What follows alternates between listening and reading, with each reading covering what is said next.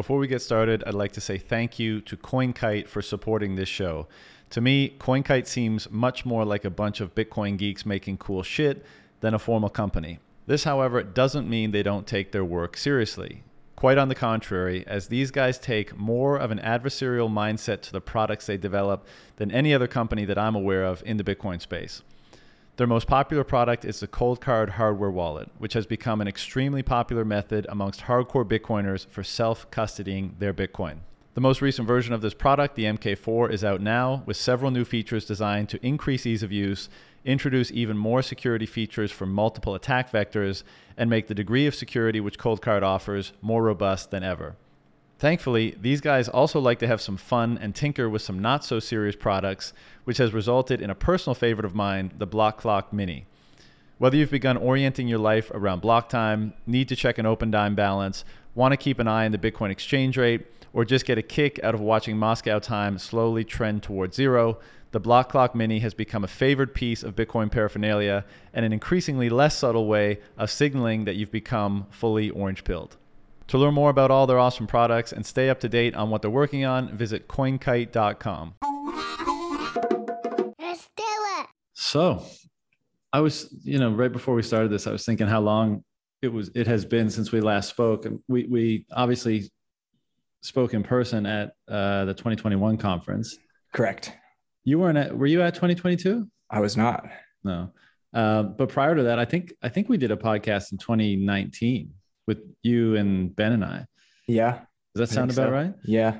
I know that I've talked to you online like a couple of times, but I don't remember if they were all on your show or what all the contexts were, but it's been a while. Time flies. It has, man.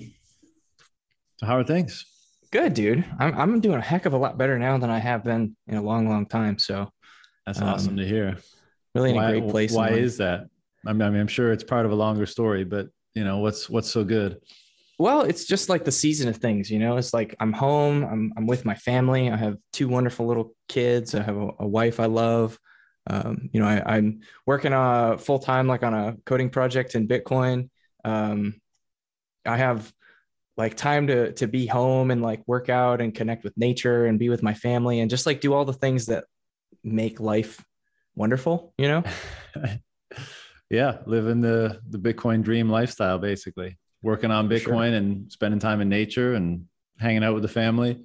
Yeah. Yeah. And I mean, I wouldn't have it any other way, really. Yeah. I think my impression is that many of us are starting to at least attempt to orchestrate a lifestyle like that, where you work on your own time on something that you find extremely meaningful. You make and have time for family and time in nature and working out and eating good food and friends and stuff like that. And, it's pretty simple, right?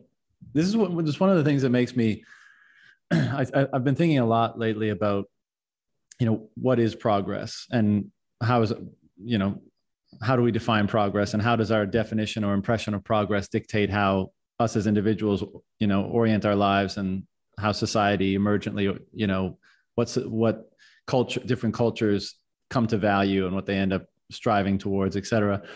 And I wonder, in a Bitcoin denominated world, as more and more people kind of get their perspective upgraded in the way that so many of us have and their value systems reoriented and desire a life that, broadly speaking, and there's a lot of nuance here, but broadly speaking, has a lower time preference, let's say, and places a greater emphasis on the things that are kind of transcendent or not like, don't have a market value, let's say, as like many of the things that you just described, and probably have a less interest in material wealth, in what we might call like fiat forms of wealth. And if that trend were to continue, or if that mindset were to be adopted en masse, how would that reorient how collectively as a species almost what we're striving, like what we deem to, how we would define progress and what we would be striving towards and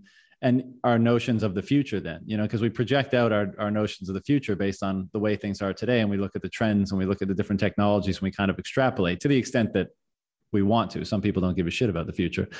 And there seems to be pretty profound changes happening on an individual level as a result of this thing. And I wonder, well, it's fun to speculate how that might manifest into a different future than maybe we're all brought up to expect. Yeah, I think one of the things that's really interesting about Bitcoin, kind of on that note, because it is like, at the end of the day, it's really just a financial tool, but it enables individuals to take back so much control and agency over their life and situation that they wouldn't have otherwise had. Like well, for the one thing, it frees up so much mental capacity, right? Because you're just concerning yourself with so much less of the fiat minutia. But I think one of the big things for me is just looking at where I'm at in life right now, and like where I've been through most of my life in the past. And now is when I have the greatest amount of agency and control over myself, and over like my position in life, and over like what I do on a day-to-day basis. And that is really where a lot of like my inner peace comes from. Well, I mean, I primarily, I think my inner peace comes from God, but like situationally, like I think it comes from a lot of like what I'm able to control kind of on a day-to-day basis. Because the less control you have over all the little things that you do day to day, like that really wears a person down, I think, when they don't have that agency. And I think it's also squandered too, in a lot of cases, because of the way fiat incentives twist what we value. Our value hierarchies from top all the way to the bottom. It distorts like how we value our time, and even in cases where we might have control over certain variables, like we might have agency over the small things, we squander that agency because we don't value that agency, if that makes sense. Yeah, it makes total sense. And it's, as you say, Bitcoin seems to be delivering a form of freedom, that is practically or essentially unprecedented. And I think the really fascinating process that seems to be unfolding is many people are starting to realize that when you have that degree of freedom, and how it allows for, how it delivers to you a degree of agency that perhaps you'd never experienced before, and how that allows for all the various forms of pressure or anxiety or distortion or distraction that was previously a part of your life to be dramatically dialed down. And you're put in a position more where you get to dictate your own life, right? Where you have more agency. And the really interesting questions that I've, been exploring perhaps ad nauseum for some people on this podcast is, when you have that, you're placed in a position that perhaps you'd never been placed in before. And we certainly weren't brought up to really contend with, which is, when you have that degree of freedom, what should you direct your efforts towards? What should you direct your energy and your time towards when you can basically choose for yourself? And it's inevitably the case that, ideas around, value and morality and all of these things are wrapped up in that, because those are the very things that actually end up orienting you or dictating the behaviors that you engage in. And this is why I think part of the dialogue in this space is so much forming around those sorts of ideas, whether it be in the philosophical or the theological realms, because those are kind of the realms that attempt to deliver clarity on those paramount questions when you're given the agency to confront those decisions and to make those decisions. And it's very gratifying or invigorating intellectual, circumstance that's prevailing as a result of that. Yeah. And what I think, like Bitcoin, the thing about Bitcoin too, is that like it's not like you buy Bitcoin and then you wake up tomorrow and now you have agency. You know what I mean? Is that what it kind of does is rewire, almost like it helps you chart a course a little bit better and like steer towards paths that will afford you more agency in the future. Like if you're willing to think past this weekend, right? Because I think a lot of us live in the here and now because we're just trying to make it to Saturday, or we're just trying to make it to next month, or we're just trying to make it to next year. I know I lived a lot of my life like that in the past, like really just kind of wishing the present moment away, desperate to get somewhere other than where I was currently. And I think like one of the things that Bitcoin has really helped me rewire about myself is just in the agency that I have in steering myself towards the direction that I want to go. And then not getting to the point where I'm becoming kind of just complacent in the present and wishing away the present moment, to get to some nondescript abstract point in the future when quote unquote things will be better. But maybe I was onto something, right? Because it's better today than it ever was in the past. So maybe there is something to be said for like going through those seasons of tribulation and kind of suffering through that feeling of helplessness, and that like you and I talked a lot about ego death when we talked at the Bitcoin conference. And that's something that like I think a lot about, because it's had such a huge impact on my ability to, I feel like, have the agency to better steer myself into a place where I want to be in the future. Because I had to kill that little child inside myself so many times, and every now and then he crops up and I have to kill him again. Yeah. No, I mean, I totally agree. And you know, the ego is a very useful and necessary thing, right? It's kind of like the individuated self, and it helps you maneuver through the world. And, you know, it's not that like it's exclusively a detrimental vestige or anything like that, but obviously it runs amok. And I think it can lead many of us astray. And to the extent to which we can, you know, more appreciate its function and how it works and how best to engage in it, then I think we are able to move its distorting effects out of the way so that we can see things more clearly, and then pursue the things that we deem to be of the greatest meaning in the most sincere or genuine way, and not be thrown off course by our insecurities or our desire for immediate gratification, or, you know, all those other things. Yeah, all that stuff, you know, because all that stuff distracts your attention away from engaging fully in the object, or like the object of meaning, or whatever the project or end goal or ambition might be around that. And you start thinking about things like, you know, the accolades, or what are people going to think of me, or, you know, how much money I'm going to make from it. And it's, you know, maybe it's inevitable that those are going to be there. And that's part of continuing to hone yourself, is being able to constantly confront those, you know, those forces and overcome them. And that's the process of refining yourself as a person toward, and using noble ambitions, let's say, these things of greatest meaning that you want to contribute or devote your time to, in service of refining yourself, you know. And so you get a double whammy, right? Over the course of time, you get to refine yourself in relation to the thing that you're most trying to build, which, so at the end of the road, or as time goes on, you're getting your own refinement, and you're transmuting your effort into something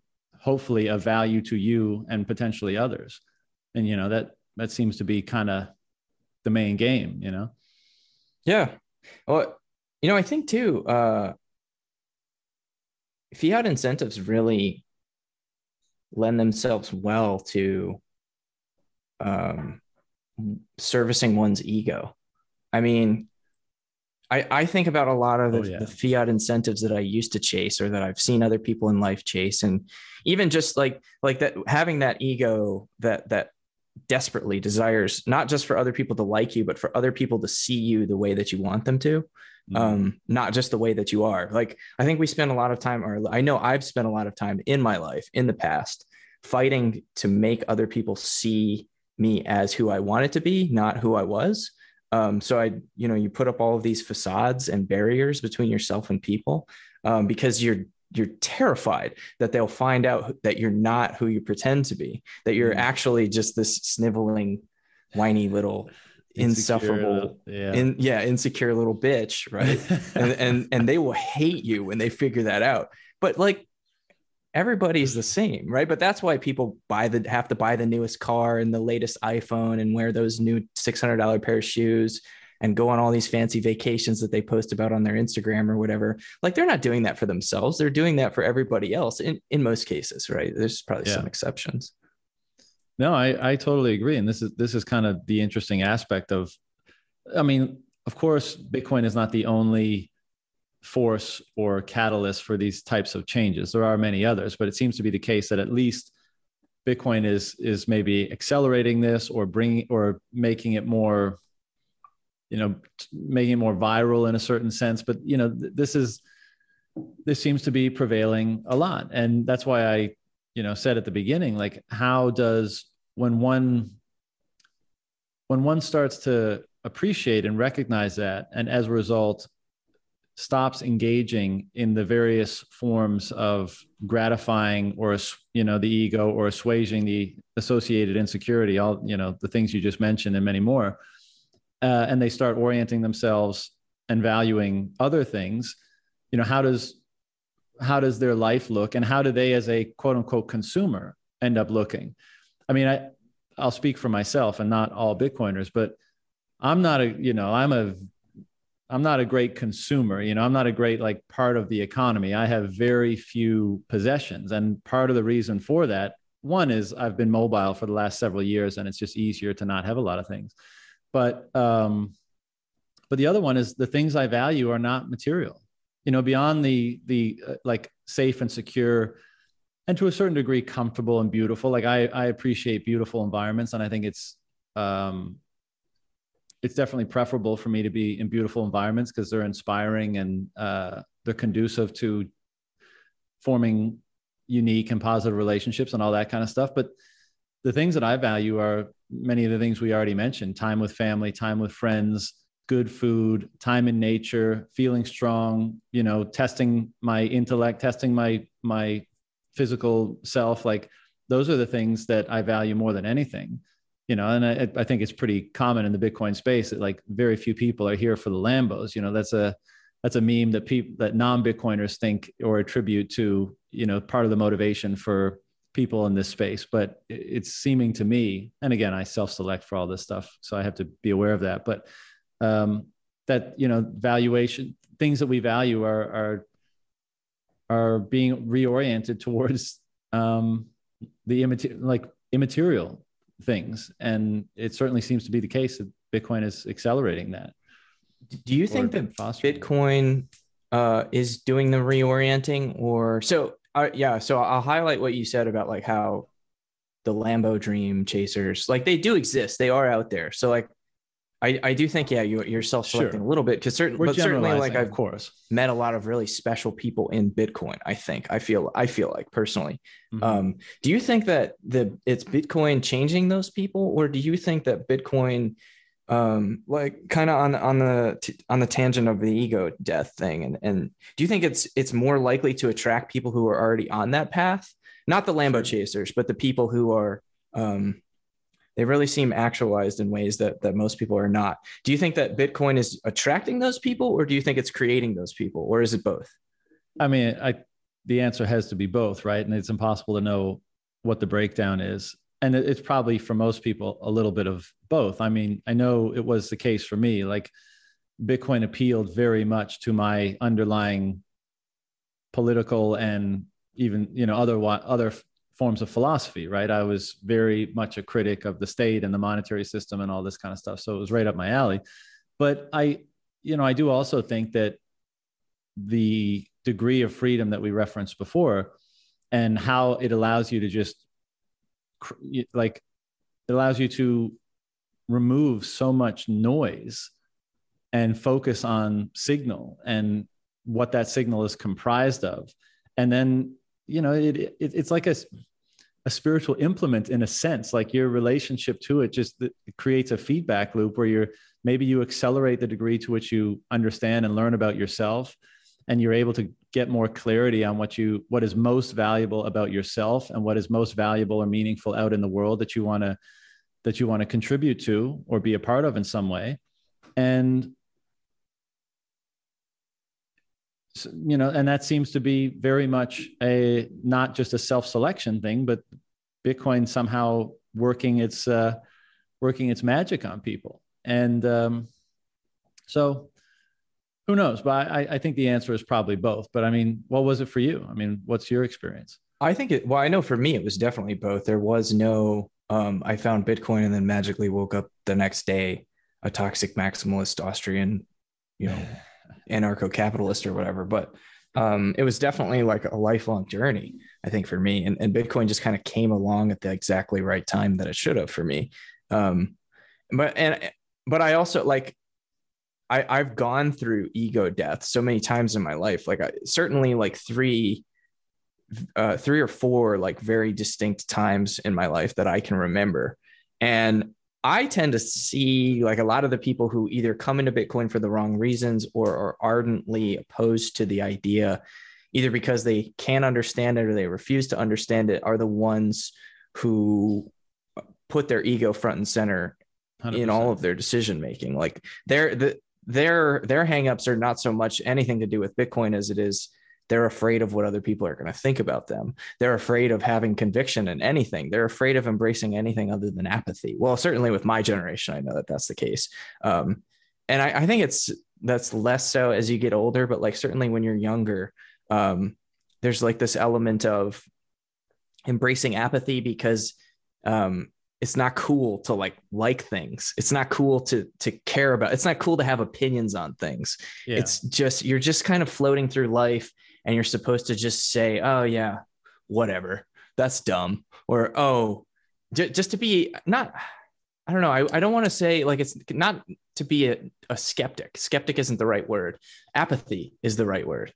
I honestly think that's like a defense mechanism against an inherent insecurity, right? Like, absolutely. You don't have to care about whatever the issues of the world or incompetence around something. Like the reason why it's cool to not care is because like, well, then I get to not feel the insecurity of not knowing, right? I can just say, well, I don't care anyways, when really it is, I don't know. And I want to find a way to make that okay with me. And if you don't commit to anything, and if you don't have strong opinions, then you're never going to fail. Right. That I think is one of the biggest things that people are afraid of is failure, right? Because like we're kind of, well, certainly like if you grow up in like a public school setting, the state teaches you to be afraid of failure, right? The state teaches you that here are the right answers. Here's the answers to the test, study those. And then we're going to give you the test and we're going to grade you based on whether or not you provided the right answers. And failure is like losing. It's bad. It's not good. Don't do it. If you fail, if you fail here and now in this moment, you're going to continue to fail throughout the rest of your life. So do not fail, which is kind of the exact opposite of how human growth works, right? Is like we learn more from our failures than we do from our successes. But that isn't instilled in us, at least not by state education, right? Because we're not being trained to be self-actualized individuals by the state. We're being trained to be cogs that can be shaped to fit into the machine of the bureaucracy. But like we totally miss out, and that we have that ego prevents that, causes us to tiptoe through life in such a way where we steer ourselves down paths of least resistance, where we're least likely to encounter failure. And I think that is partially why like there are people in Bitcoin who are in it for the wrong reasons or refuse to even approach it, is because they would hate to delve down that rabbit hole, find a strong conviction, and then because that introduces the possibility of failure, right? It's like now you have to contend with, what if I'm wrong? What if I don't figure out all the right answers? Yeah. I think also people are so invested in their worldview, because your worldview is the thing that you construct over the course of your life to like make sense of the world and to feel somewhat comfortable amongst the chaos.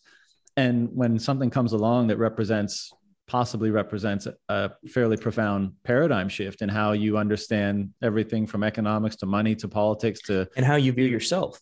Yeah, exactly. Well, because we always, at least to some degree, construct our perception of ourselves in relation to the world as we understand it. So if our understanding of the world changes, and that means our understanding of ourselves in relation to it is going to change to some degree. And the insecurity that so many people feel is so profound that they will hold on to that constructed worldview. And in many cases, it's an adopted worldview and not a constructed one, because very few people go through the rigorous process of being the one who's completely in charge of constructing their worldview, and they outsource it to the dominant culture or media or what have you. But I think it's concealing such an underlying insecurity that they hold on to it so tightly that it's part of the reason why they reject anything that would threaten to dramatically upgrade it or change it or require a changing of it, because it's such a crutch. And, I think Bitcoin, again, is kind of a spiritual implement in that sense, and that it requires you to loosen the grip potentially on your worldview if you're really going to understand it and understand all the different implications, or at least attempt to, all the different implications. And, we see this playing out on, at least in the relatively small and unimportant form of Bitcoin Twitter all the time, when you have some, intellectual or academic or whatever coming from another domain, and they come in and they want to preserve their status. They want people to speak to them in a certain way or recognize their former accolades or their credentials or whatever. And, this crowd is like, fuck that, like it's all about, you'll be judged on merit around here, and, prior stuff doesn't necessarily matter. And, I'm speaking in absolute terms. There's a lot of nuance here, but it does seem to be the case that those people may fall into that category of being ones that like are rigidly holding on to a worldview or an identity. And as a result, it kind of cuts them off from being able to fully engage in attempting to understand something that's quite novel and potentially represents a paradigm shift that will require a reconstruction or recapitulating of many different things that are components of their existing worldview. Yeah. And to trace back to what you said earlier, well, the earlier conversation topic of like, is that Bitcoin doing the changing, or is it people that are arriving here at just the moment that they need to? I mean, I know, like for me, understanding Bitcoin understanding Bitcoin and then embracing the ways in which it shattered my worldview was not a problem for me, second nature, because I had already been through that 3 or 4 times in my life. So it was kind of like, oh, it's this again. Okay, well, I guess I know nothing. And I need to be willing to admit that to myself and then build back from fundamental truths, build up axiomatically from knowing nothing, like making myself like the mind of a child again, except instead of worrying about what my friends at school at the lunch table think about me, now I'm thinking about like, okay, how do I fit into this new paradigm that I've discovered? Well, I think that's what so many of us have had to do. Maybe it's because the value is such a fundamental concept, and money is so much a part of the functioning and flow or communication of value, let's say, that when a new money emerges, I think it requires a reconstruction from the ground up. And that's kind of ego dissolving in itself, if you accept that, because you're saying like, well, I constructed my worldview and my perspective on this set of principles. And now it's seeming like, or at least we're moving into an era or a technology has arrived that's going to disrupt that foundation. And now I've got to see whether or not I need to change out the foundation. And if I do, how do I reconstruct everything on top of that? And that is basically the definition of dissolving your ego. It's saying like, I'm going to squash down all those things that I had built up, all those preconceived notions or notions that were built upon a different set of axioms or presumptions or quote unquote truths. And I'm going to do that again for what seems to be a more truthful, a more secure, a more valid set of base layer axioms. And I see that if we were going to describe what's happening to a lot of Bitcoiners, I would say that's part of it. And that's why there's such a hunger or a thirst for, knowledge acquisition and truth in a variety of areas outside the realms of, just monetary, the monetary history or monetary interests or economic interests. I mean, it seems to be moving outward. And I think that's a big part of it. Everyone is reconstructing their perspectives on what seems to be a more truthful base layer. And that's pretty rad. I mean, that's really interesting, that we are attempting to reconstruct our worldviews around a greater sense of truth or clarity. I mean, that certainly seems to be the case for me. And, back to what you said before about, is it a self-selection thing? And Bitcoin is drawing in people that are more kind of primed for this, or is Bitcoin having some sort of effect on people? I think one of the cases for the latter, and this again was my own experience, is I felt so alienated or dejected from my appraisal of the way the world worked prior to Bitcoin. And I had spent a lot of time attempting to understand how the world works. And I just came to the conclusion, like, tons of beauty in the world and amazing experiences and lovely people and all that kind of stuff. But structurally, I was like, this is really fucked, you know, and I don't see how this gets turned around. And among other things, I just feel like that, and I've said this many times before, but I think that just causes you to withdraw. You know, it doesn't invite engagement with the world because you don't even like you don't have that element of hope, perhaps, or you don't see how the application of the better aspects of yourself, or even if just we want to say your limited time and energy resources, you don't see how it's going to ameliorate the situation, at least not as much as it could. And I think for many people, Bitcoin comes along and it's that little click that says, actually, all those problems that you perceive, they might actually be resolvable, and they might actually be resolvable through this thing. And I feel like that just makes the world make more sense for a lot of people, and not only make sense, but make sense in an extremely hopeful or positive way. Like, oh, it not only do I understand, can I appreciate or understand the world better, but it actually, the possibilities are far better than I had anticipated, or that were previously possible in the former paradigm. And as a result of that, it invites your own refinement and invites the process by which you delve within yourself to determine what is of the greatest value, what is the greatest use of your own limited resources, and how to apply them towards the things that are the greatest meaning to you, such that you can contribute to what is increasingly being seen as a more hopeful future. And I think for a lot of people, that's a very transformative process, because you go from being in the extreme, hopeless and nihilistic and apathetic, and, you know, who gives a fuck? I might as well just live for the weekend because I'm not going to change anything, to holy shit, like you feel a pressure, and not maybe you feel a profound opportunity and a profound sense that, there's something to live for. There's something to get up for. There's something to strive for. And, you know, the more you hang around, I think the more that becomes clear. And then you connect with other people who seem to be seeing things in a similar way and seem to be striving in a similar way. And that adds fuel to the fire.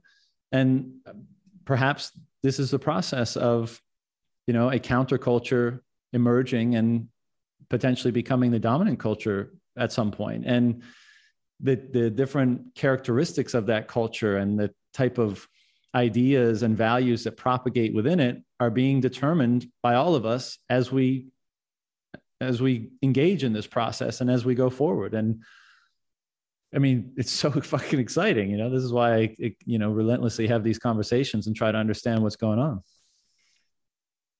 on. What you just said really hits the nail on the head in terms of like what Bitcoin is doing and has done beyond just the economic side of things, beyond just the monetary things, because Satoshi solved a really real problem, a really serious problem, very real problem, a very tangible problem. And there's lots of second order and third order benefits that come to the solution to that problem.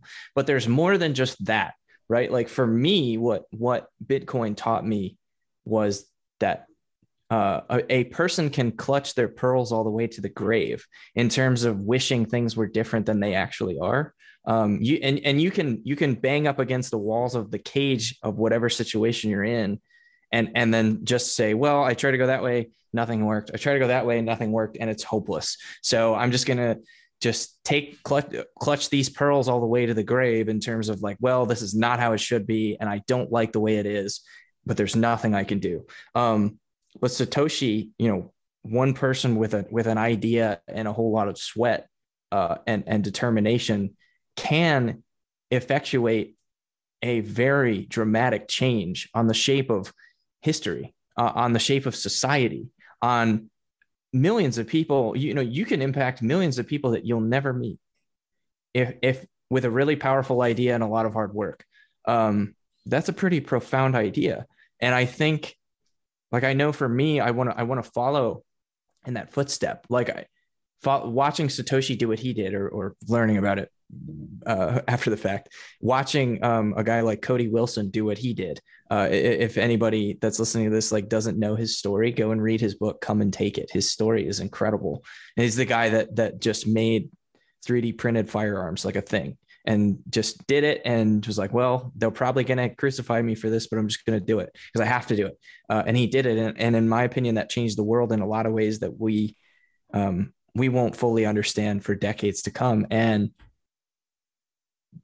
that internalization, that even though you've banged up against the sides of the cage and said, well, this is hopeless and stupid, doesn't mean that you're powerless in any given moment. Like, and maybe powerless isn't the right word, because I do think that there is something to be said for feeling powerless and being powerless.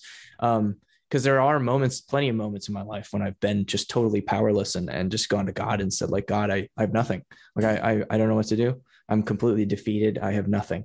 I feel like I have nothing left. But that's kind of the point that you have to get to first, that feeling of having nothing left, to be able to like look at the problem with new eyes and approach it in a different way, and approach it in an actionable way where you might even be able to steer the course, not just of your own life, but of maybe of the lives of many, many, many other people.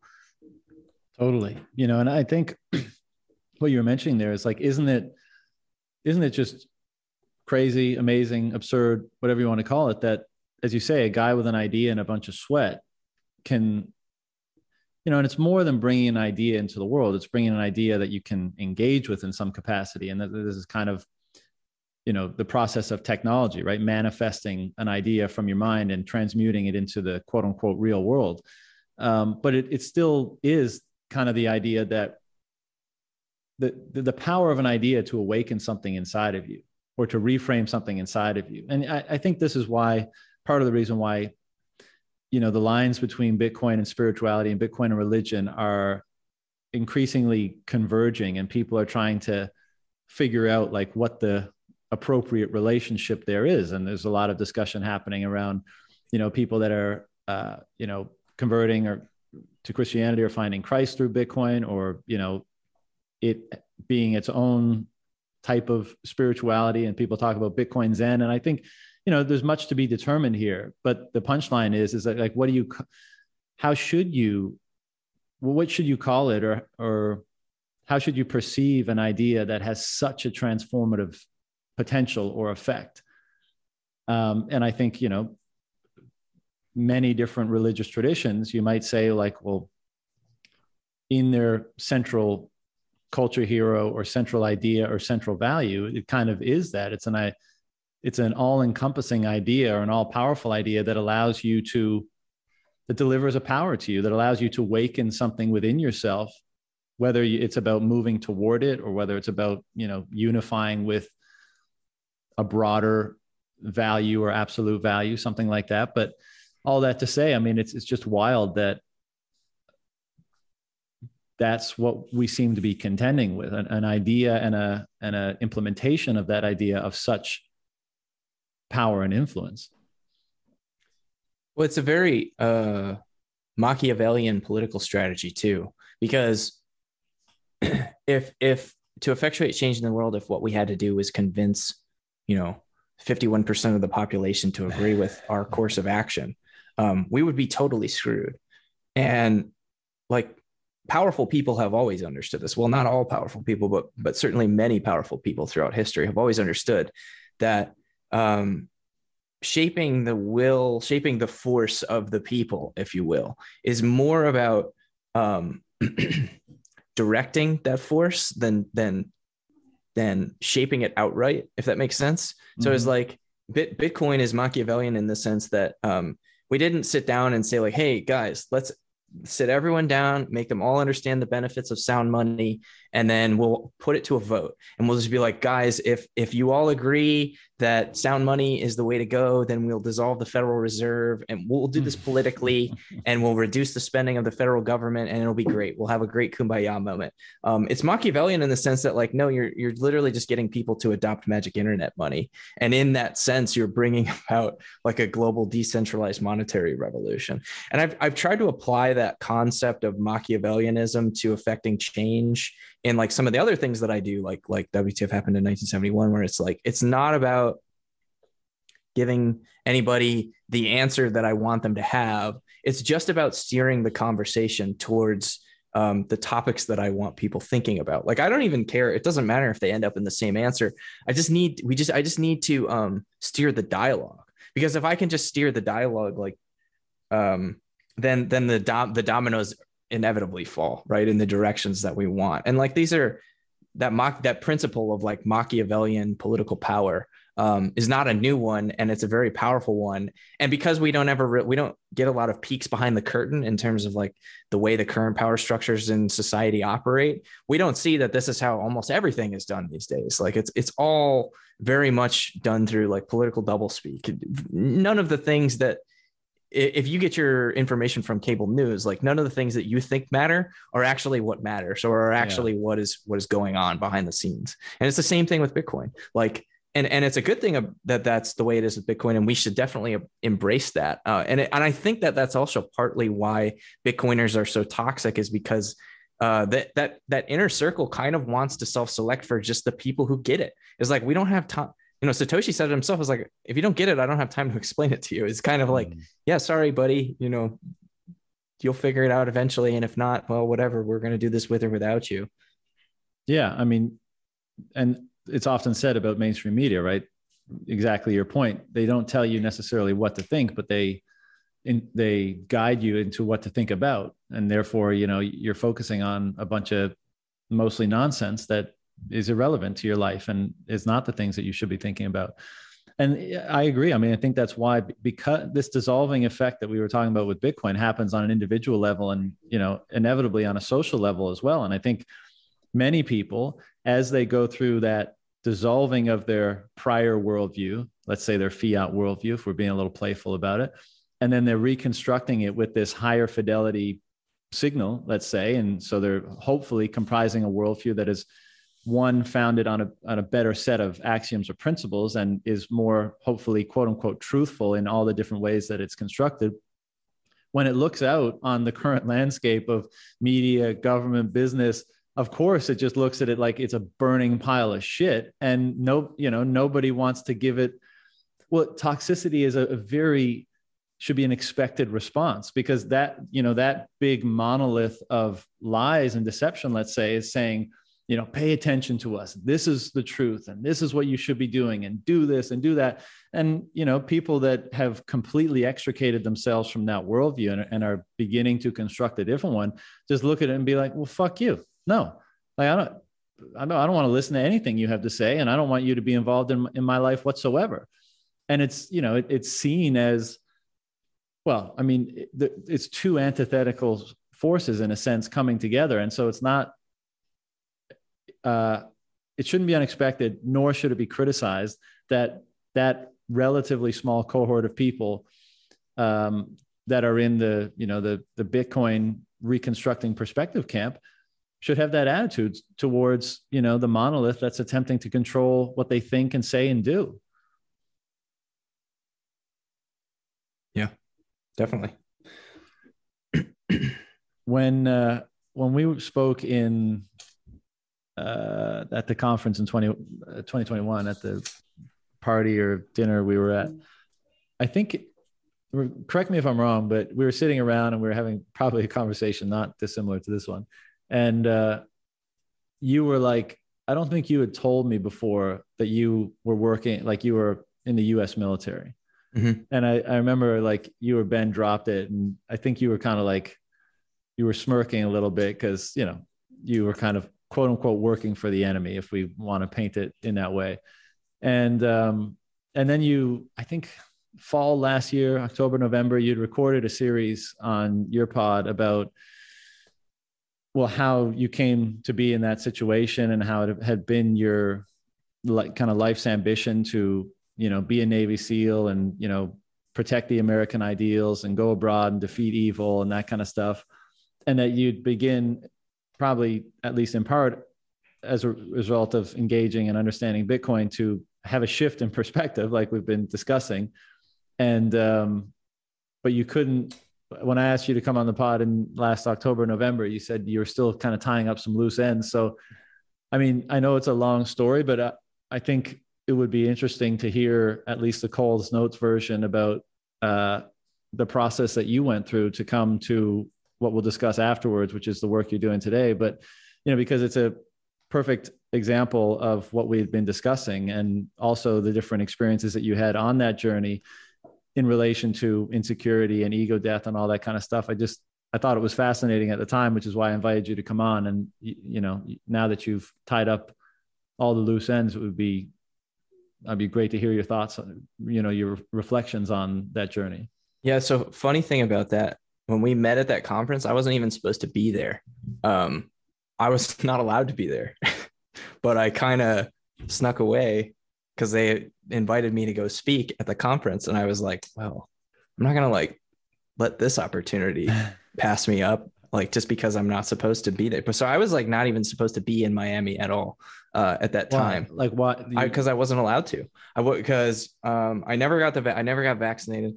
And so you mentioned, all right, let me finish this thought. I have a tendency to go on tangents.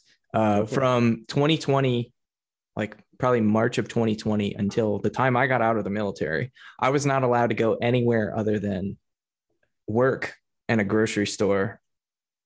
That was it for the majority of the time that I was in. Why the restrictions? Those were just for my health and safety. I mean, I was for one, towards the end, it was because I declined the vaccine. But from the first half, it was just because that was the rule. That's protocol. If you're in the military, you can't do very much outside. Yeah. So work. A lot of people don't understand that, when you join the military, you're subject to a completely different code of conduct than normal people. You have a completely different book of laws that you're subject to.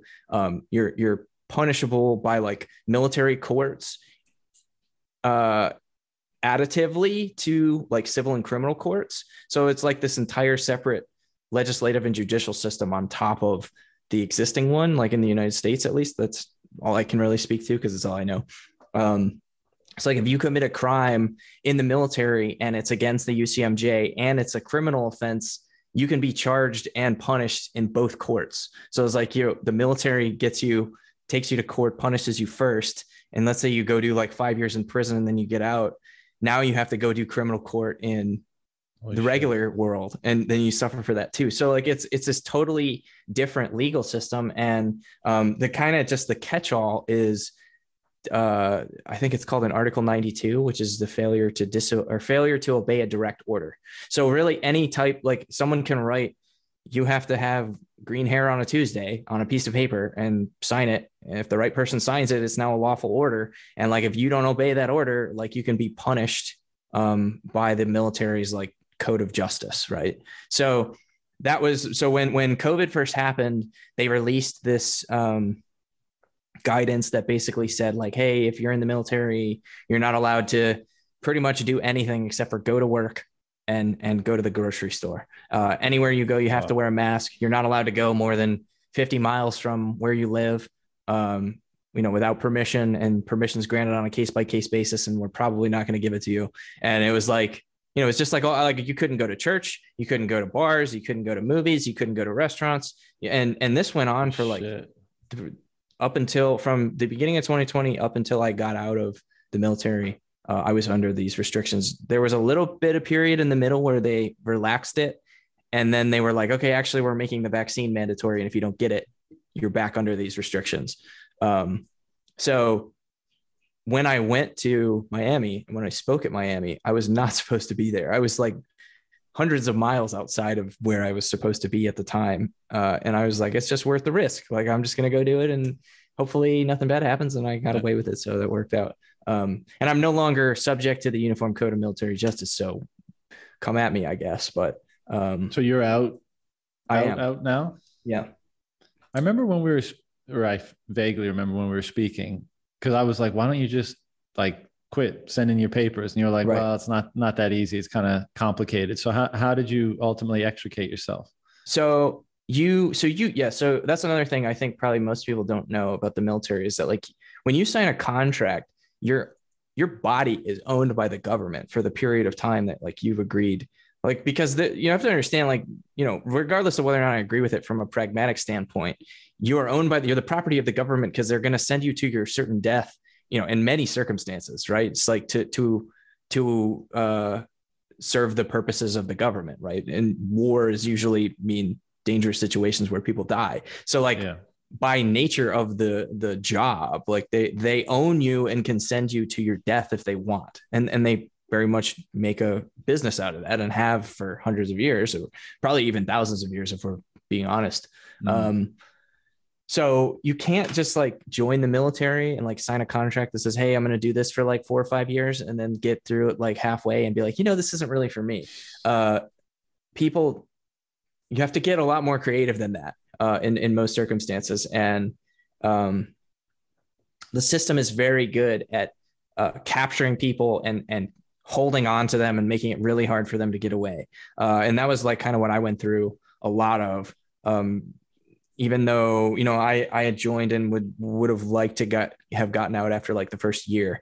I ended up, stuck for another 6 because there was just no way out. I was just kind of stuck where I was, and I couldn't really move.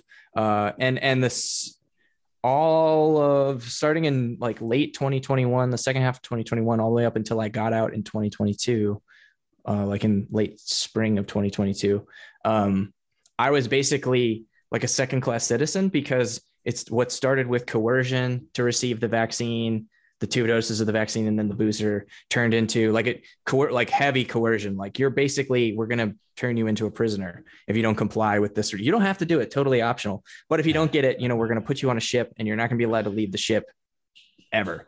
And you'll just be like a prisoner on that. Yeah, no, you'll just be like literally like a prisoner. The Navy had the highest compliance for the vaccine of any of the branches of service, because the Navy has like 300 floating prisons that it can confine people to if they're not. Were you in the Navy? I was, yeah. So at the time, they sent me to a ship, and they were like, you have to stay on the ship like pretty much indefinitely until you choose to get the vaccine. Totally optional. All right. If that's not coercive, I don't know what is. Basically stripping away every ounce of a person's freedoms and saying, it's optional, but if you don't get it, you don't get to do anything. And I creatively got off of that ship and got to the point where they were like, okay, well, it's not optional anymore. If you don't get this vaccine, we're going to kick you out, and we're going to give you a dishonorable discharge, which in the civilian world is basically the equivalent of a felony. And we're going to take a bunch of your money back, and we're going to basically put you into debt, and it's going to suck. So why don't you go ahead and get that shot? And I was just pretty resolutely like, no, I'm not going to do that. Like, I don't want to do that. I'm not going to do that. You don't have the right to tell me to do that. And that caused a lot of waves. Like, there were a lot of threats made. I was served like legal paperwork that basically said like, hey, we're going to prosecute you for this because you've disobeyed a direct order. I was basically just I don't care. Religious grounds doesn't help at all. They did not approve any religious exemptions to my knowledge in the DoD. And I actually was trying to get medical exemptions, because when I was going through SEAL training, I never became a Navy SEAL, but when I spent like a year in SEAL training, I went through the program twice. And when I was in SEAL training, I did get like pretty messed up from it in a lot of ways. And like, one of the things I had was pulmonary edema, which is like when fluid comes out of like basically your lungs fill up with fluid. It's like a really rare medical condition that only happens to athletes in cold water. I remember the story. So I had like a pulmonary edema thing, and I hadn't really been suffering from it, but I was like, I don't want to get this. I was looking at the VAERS and being like, there's some pretty serious like medical side effects going on here that we clearly don't understand yet. And I was like, I'm not putting this thing in my body. And I tried to raise that medical concern, and they were like, yeah, nope, sorry. The guidance is airtight. Like, we can't give you a medical exemption for this unless you take the first shot and have anaphylaxis. So I was basically in a position where they were like, you're either getting this, like we're not going to hold you down and put it in, but like, we're going to ruin your life if you don't get it. And I was just like, all right, I'll call your bluff. And I did. And actually they had let me come home because I was, my wife was pregnant. We were expecting my son. And I came home so my wife could deliver our son. And the day after my son was born, we got into a really bad car accident. Just on the way home from the hospital, and Jesus. my wife like broke her back, and like it was really bad. And the Navy actually recalled me to my duty station the very next day after this car accident, where my wife is home with a 2-year-old and a newborn with a broken back. That's how much the Navy cared about like its individual people. It's like, well, you're a problem and we need you back here today, regardless of whatever your exigent circumstances are. So like I was in that situation, they called me back to my duty station to serve me legal paperwork that said, we're intending to like prosecute you, to the fullest extent on this. And then I was able to go back home and be with my family for a few days. And then I had to come back again. Well, all of that turned out to just be a lie. Like they were basically just trying to threaten me. They had no intentions to like pursue that full legal course of action against me. They were serving that paperwork in the intent of getting more people to comply with the order, because once they get the compliance, like that's all that really matters. And it was crazy because I was reading Bureaucracy by Mises at the time. And one of the things that he highlights in that book is that compliance is the ultimate truth in bureaucracy, because compliance is like the highest virtue, because truth doesn't matter, because like individuals have no agency. So when you're issuing an order from like the top, all that matters is that all of the cogs turn the way that they're supposed to. That's the only way that like a bureaucracy can even somewhat sort of function. And because people at the top tend to operate on such limited scope of information, and like, which is why we prefer free market situations and individualism and individual action over any type of central planning, is just because central planners can never have adequate information to make decisions like for individuals that are beneficial to the individuals, like on a broad and general basis. It's impossible because they don't have the right information. So like bureaucracy is just, and this was something that I butted my head against repeatedly during my time that I was like in this prison sentence, like long before the COVID thing started. I was butting in heads with this problem of rigid adherence to procedure. Even when it made no sense, even when like you would look around and just be like, guys, what are we doing? This is literally stupid. Like either someone's going to get killed, or this is just a complete waste of time, like a complete waste of money, or like this literally doesn't make any sense. It's the opposite of what we should do. Well, it doesn't matter because this is what the instruction says, or this is what we were told to do. Or it's like, there is no room. There is no space for agency. There is no space for questions. There is no space for truth. And the really unfortunate thing is that a lot of people in the military, like if they're not libertarians, if they haven't read Rothbard, like they know there's problems, but they can't articulate it in that way. Like they can't capture it and say like, oh, I understand this mechanism. And it's quite sad actually that there's so many people in today's society that are vying for central planning across all aspects of society and have never lived in it, because I will tell you, it is very oppressive and is often very destructive, and it's very wasteful. And anybody that's been in the military in the last 10 years, I can't speak to what it was like before, but and has seen that and understands like the mechanisms at play would, I'm sure, echo what I'm saying. Yeah, man. It's always been something that I've been very critical of and is antithetical to my own worldview. But I recently, and what you're saying makes me think of just the tragic outcomes of a system of compliance like that. Previously I would have thought of like, soldiers in World War I just coming, basically there's a barrage of machine gun fire coming across the no man's land. And they're just told, all right, boys, it's your turn. Hop on out and go see if you can make it to the other side. And, you can imagine they would all just be like, there's no fucking chance we're going to make it like 10 feet. Like we're walking into a wall of bullets. And they're like, yeah, but that's kind of the orders. And this is how we're playing the game at this point in time. So that's just the way it is. So on you go. And then I recently watched the Ken Burns 9-part Civil War documentary. I don't know if you've seen it, but it's really, really interesting. And a similar thing, right? Like, I don't know if it was Gettysburg or Vicksburg, but, and General Lee, I knew nothing about this stuff before, and of course the the common or modern thing is like South bad, North good, Right. yay, Yeah. North one. And General there's Lee so was a much, pretty awesome dude. it seems was- like he was like an incredible man, you know, Yeah. and he wasn't even on the side of the South's issues in terms of, you know, slavery and that kind of stuff. He was just from Virginia, and he was more loyal to Virginia than he was to To the federal government. Yeah. Yeah, exactly. Did this just And he- become a Confederate sympathizer podcast? Are we white Well, nationalists now? I mean, yeah, of course we are. But you know, he seemed like, and this is so often the case. I recently read Ben Franklin's autobiography, and I've been reading about some of the older figures. I'm reading the Federalist Papers right now, and like, of course, faults. Everyone has faults. Many of them are some of our behaviors are very difficult to assess while we're in a cultural paradigm, right? And I'm not excusing them, but I'm saying that like, even with their faults, we should recognize them, but also we should recognize, you know, their virtues and how amazing some of these people were. And my initial impressions, and I need to follow up further, but General Lee seemed like a really like amazing man. And he was he was leading the South. The South was way less funded, had way fewer resources, had way fewer people. And he was, you know, a gentleman, philosopher, military leader, you know, the whole time. And anyways, the reason why I bring it up is because one of his foibles, you know, because he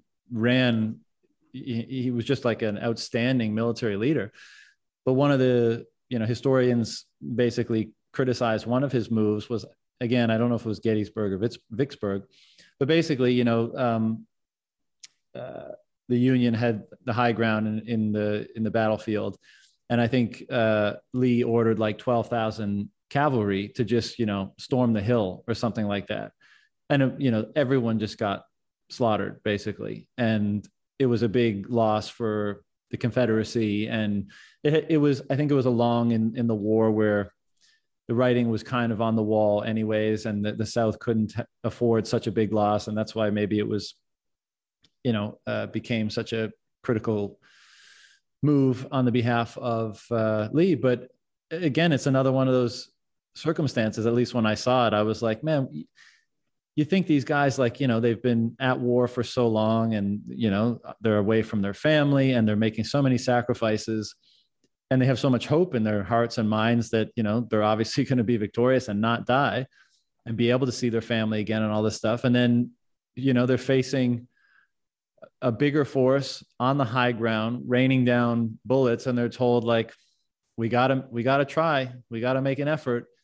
And you go, and you know what's going to happen as soon as you set out on that course, but you're part of a system of compliance that's been put in place, and you're wrapped up in it, and your fate is basically sealed once you sign on the dotted line, and once you agree to, you know, first put on the suit and march in the parade, or the crew, or whatever it's called. And yeah, I mean, this is the danger of such systems, right? But it does, I mean, there's so many things I want to bring up with you. We'll get back to some of the aspects of your story that I wanted to touch on. But having had these experiences in the military, and, you know, I know you're extremely well read on like the Austrian school writers, and probably have some strong opinions on governance models and that kind of stuff. What is the proper role of the monopoly on violence in a jurisdiction, in a society, in a particular geographic area? How should it be constituted, and how should it operate, if at all? That's a really hard question. Like, really, really a difficult question. Because I've thought about this a lot, particularly, because America has been at pretty much a constant state of war since its inception. I think that there's only been 6 years in all of America's history that the nation wasn't at war with somebody somewhere for something. Really? Yeah. No, it's like, I don't think very many people realize that, but America has literally been at war since it was founded. And certainly you could highlight the arbitrariness of a lot of that war, you know, especially in like the 19th century and the 20th century. But when America was a fledgling nation, like those wars were trade wars for the most part. Like America founded its navy because of American merchant ships that would get captured and seized by Muslim pirates, off the coast of Europe, where then the crews would then be pressed into slavery and all the cargo would be confiscated. And here you have like this fledgling new nation that needs to trade with Europe in order to like keep its economy going, because it can't produce any finished goods. It just has all these raw materials and no means of production beyond just the ability to produce all these raw materials. So it has to send its raw goods over to Europe and bring back like finished goods. And that monopoly on violence was really kind of born out of the economic necessity to facilitate trade. So it's a really hard question. It's like, is there a right answer there? Like, did Thomas Jefferson make the right decision when he commissioned like the building of the ships and fought the Barbary Coast Wars? Like, I don't know.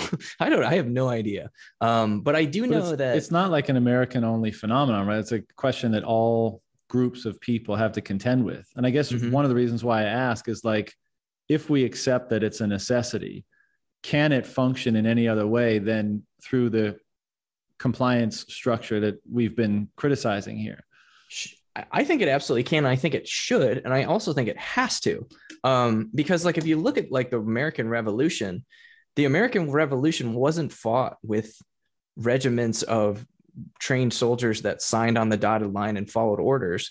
The American Revolution was fought by men fighting to protect certain ideals in the face of oppression, right? And those men took their own arms up, upon their own volition and fought against a tyranny that was oppressing the way that they wanted to live their lives. That's wholly different than the way the 21st century war machine operates, in most cases serving the political interests and the banking and financial interests of the involved nation states, protecting its status quo and established orders of operations at expense of like the freedoms. Like the whole idea that the United States military protects freedom and democracy around the world is just absurd. First of all, we're not even a democracy. So why is the tagline of the United States military to protect freedom and democracy around the world? It doesn't even make any sense. Second of all, like, why is it our right to impose that on anybody else? And third of all, like, we all know it's all really just about money anyway. It's not actually about freedom and democracy. And we don't even have, freedom and quote unquote democracy. And in a lot of cases, and the individuals that like have pledged their life to this destructive machine of this war machine, industrial military complex, like they're giving up all of their civil liberties just to be able to like join in on the fight. Like it's totally ass backwards from, I don't think that a monopoly on violence is ever healthy. I think monopolies on violence tend to occur, but I think that the more you can spread out like that, the violent means, like the more you can spread that out laterally rather than concentrating it in like this hierarchical top-down structure, like where it's spread more vertically, you need to spread the means of violence like as laterally as you possibly can across society.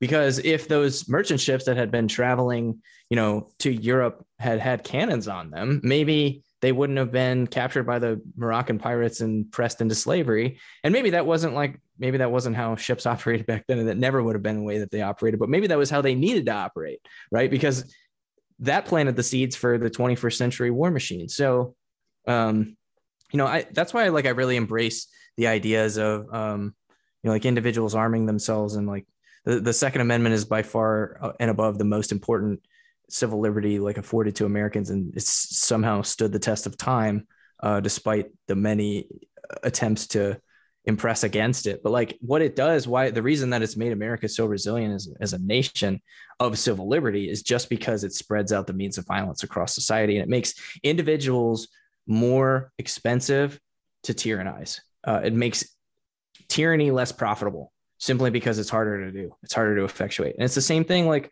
you can look at it like across all of history, and at the nation state level. It's like the more means of violence you have spread laterally across a society, the more difficult that society is to like tyrannically control. And I know that that sounds overly simplistic, but it really is that simple. It's like either, you have to have this centralized power that controls the means of violence, or you have to spread it out laterally across the society, and you have to trust that individuals will make the best judgment calls when they are called to do so.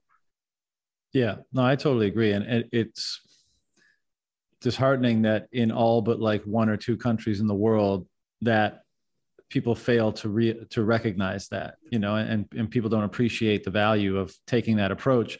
I saw someone on Twitter recently. It might have been a funny like JP Sears like parody things, but he was pointing out the very seemingly true. I didn't verify them myself, but I've heard them several times, where it's like he'll bring up a country and he'll be like, disarmed citizens in 1963, genocide in 1967, disarmed citizens in 1974, genocide in 1979, and like, obviously there's a pattern here. When the citizens are just disarmed, it's harder for them to defend themselves. They're less expensive to tyranny. And, I agree with that. And the interesting component of how technology influences all these political discussions, let's say, you brought up Cody Wilson earlier. I mean, the fact that people are going to be able to produce automatic weapons with a $300 printer in their basement, well, now, but certainly in 10 years time, it's going to be at a very high level at a very low cost. That kind of makes the whole gun debate moot, right? And it becomes a question of like, well, what are you going to do when technology comes around and disrupts whatever you're trying to impose on the political or governance system that you're a part of? And I think the same is true with Bitcoin. I spoke with a famous Venezuelan politician yesterday, and I have a ton of respect for him. He's clearly a man of, or it seems to me, a man of exceptional character and honesty and all that kind of stuff. But I do feel like most politicians operating in the world today are operating in a paradigm that is going to be rapidly dissolved by Bitcoin, right? When you can't, not only when you can't, print money, but when you can't even know how much money your citizens have and when and where they're transacting and whom with and in what amounts, when you know nothing about their financial lives effectively, how do you fund all these feel-good programs that it may very well be the case that they're coming from the compassion of your own heart? Look at all the inequality, look at all the deprivation. I want to be the one to help fix that. I want to deliver education and medical services and all this kind of stuff to these people. And you and I would probably have ready arguments against why that's not the most efficient way to allocate capital and why ultimately it's not sustainable, because if you just decide to allocate capital there rather than letting the market determine where and how much it's allocated, then it's not sustainable. And when the money dries up or when circumstances change, they can't continue to be funded, et cetera, et cetera. But the point is, Bitcoin is going to mean that increasingly you can't do any of that. So the objective for a politician, if you want to be that type of person in the world today, I think it's increasingly you need to recognize the degree to which technology is going to influence your previously held, philosophy or notions about politics, and try to cohere or conform if you really want to do well, if you're one of the rare altruistic people that want to try to help others in a political dynamic, how can you conform or act in accord with the changing technological landscape? And it kind of seems to me the only way you can really do that is your primary objective has to be to shrink government and give people more and more freedom as much as possible, and allow the freedom that technology is delivering to people to be maximally accessible and to play out its process. But the final point I wanted to make about the monopoly on violence is people are going to join forces no matter what, right? Because in most cases, particularly in physical violence, like you'd rather have someone to help you with, and that I don't think that's ever going to change. I do think it's interesting that we're moving into an era where, because the money printer has obviously fomented the massive acceleration in the size of government and the ability to fund war and violence on a massive scale. But even, prior to that, it still occurred. And part of the reason why it occurred because there was an incentive to do so, because capital was so easily confiscated. Now we're moving into an era, and this is discussed quite often in Bitcoin land, where capital is much less easily confiscated, either through the printer or through violence. And so how is that going to change the degree to which violence is able to be exacted by the state? But even perhaps more interestingly, how is it going to change the degree to which people join forces to defend themselves more effectively? And I don't have an answer to that, obviously, but it still seems to be the case. Well, I guess it's probably the case that more and more people are going to take advantage of those technological improvements to secure themselves, and then to, as and when necessary, for the reasons that they find meaningful, like you were saying before, like certain ideals and principles, why people would come together and try to push back on something.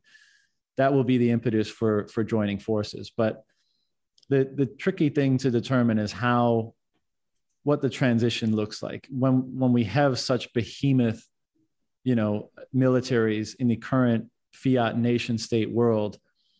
I presume they will increasingly lack the funding to maintain their size, but there's nuclear arsenals to consider, and there's lots of moving parts that are probably going to take some time to unwind. And it's something that I don't have a tremendous degree of clarity on.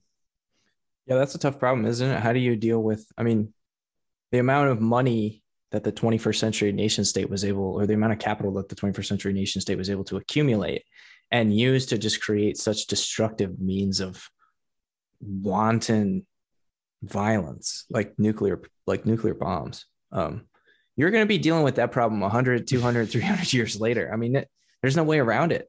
And there is certainly a degree of wrath that gets poured out by God, on mankind, when certain things are allowed to run their course. And that's a good example. It's like, you end up moralizing and justifying. I love Frederick Bastiat's The Law, because he talks about so much about how, like, you end up moralizing and justifying. Society creates these moral structures for itself that enable that kind of theft when it's that pervasive throughout society.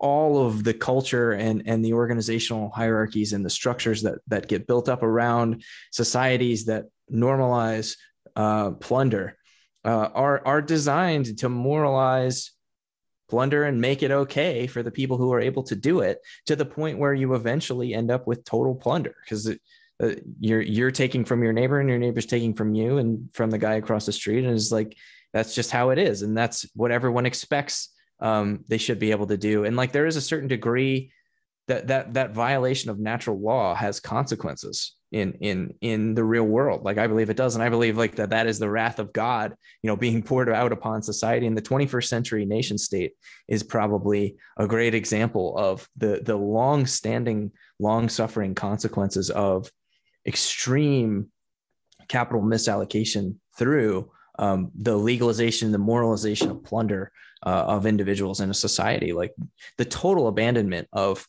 the idea that, it's good and right for a man to keep the whole product of his own labor and to enjoy that product of his own labor. Rather, this perverted idea that he owes it to someone else simply because he was born in a certain place. Like that's absurd.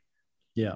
And I think one of the components that allows that moralization to take place is what we were talking about earlier, that apathy. And when you have such a gargantuan monopoly, not only a monopoly on violence, but almost like subconsciously like an all-knowing, all-powerful entity that's going to provide you with so many things, and it's going to set the rules, and it's going to punish you if you do wrong. How much does just simply to preserve a worldview that's not that's not broken by that circumstance? How much do you protect yourself through apathy and just say like, yeah, no, of course I agree with that, you know, and how much does that foster this moralization where you say like, these are the moral parameters that this system creates.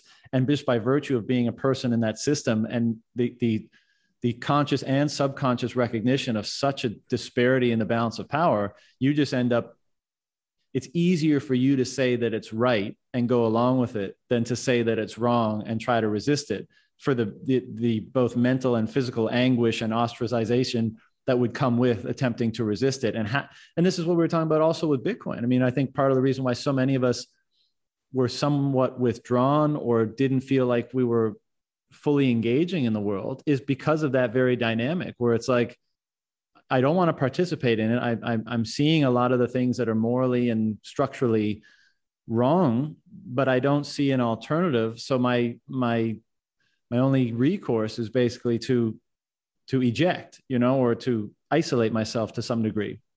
And then Bitcoin comes on the scene and it introduces another possibility for a structure, and very interestingly seems to have a type of morality built in to what is permitted and what is not permitted on the base layer of this structure.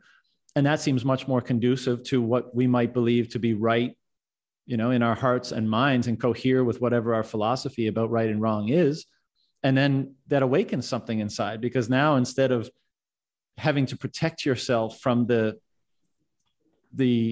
conscious influence of the structure, from the imposition of the structure, now you're actively attempting to build out another structure that is far more healthy, that is far more aligned with your own ideas of right and wrong.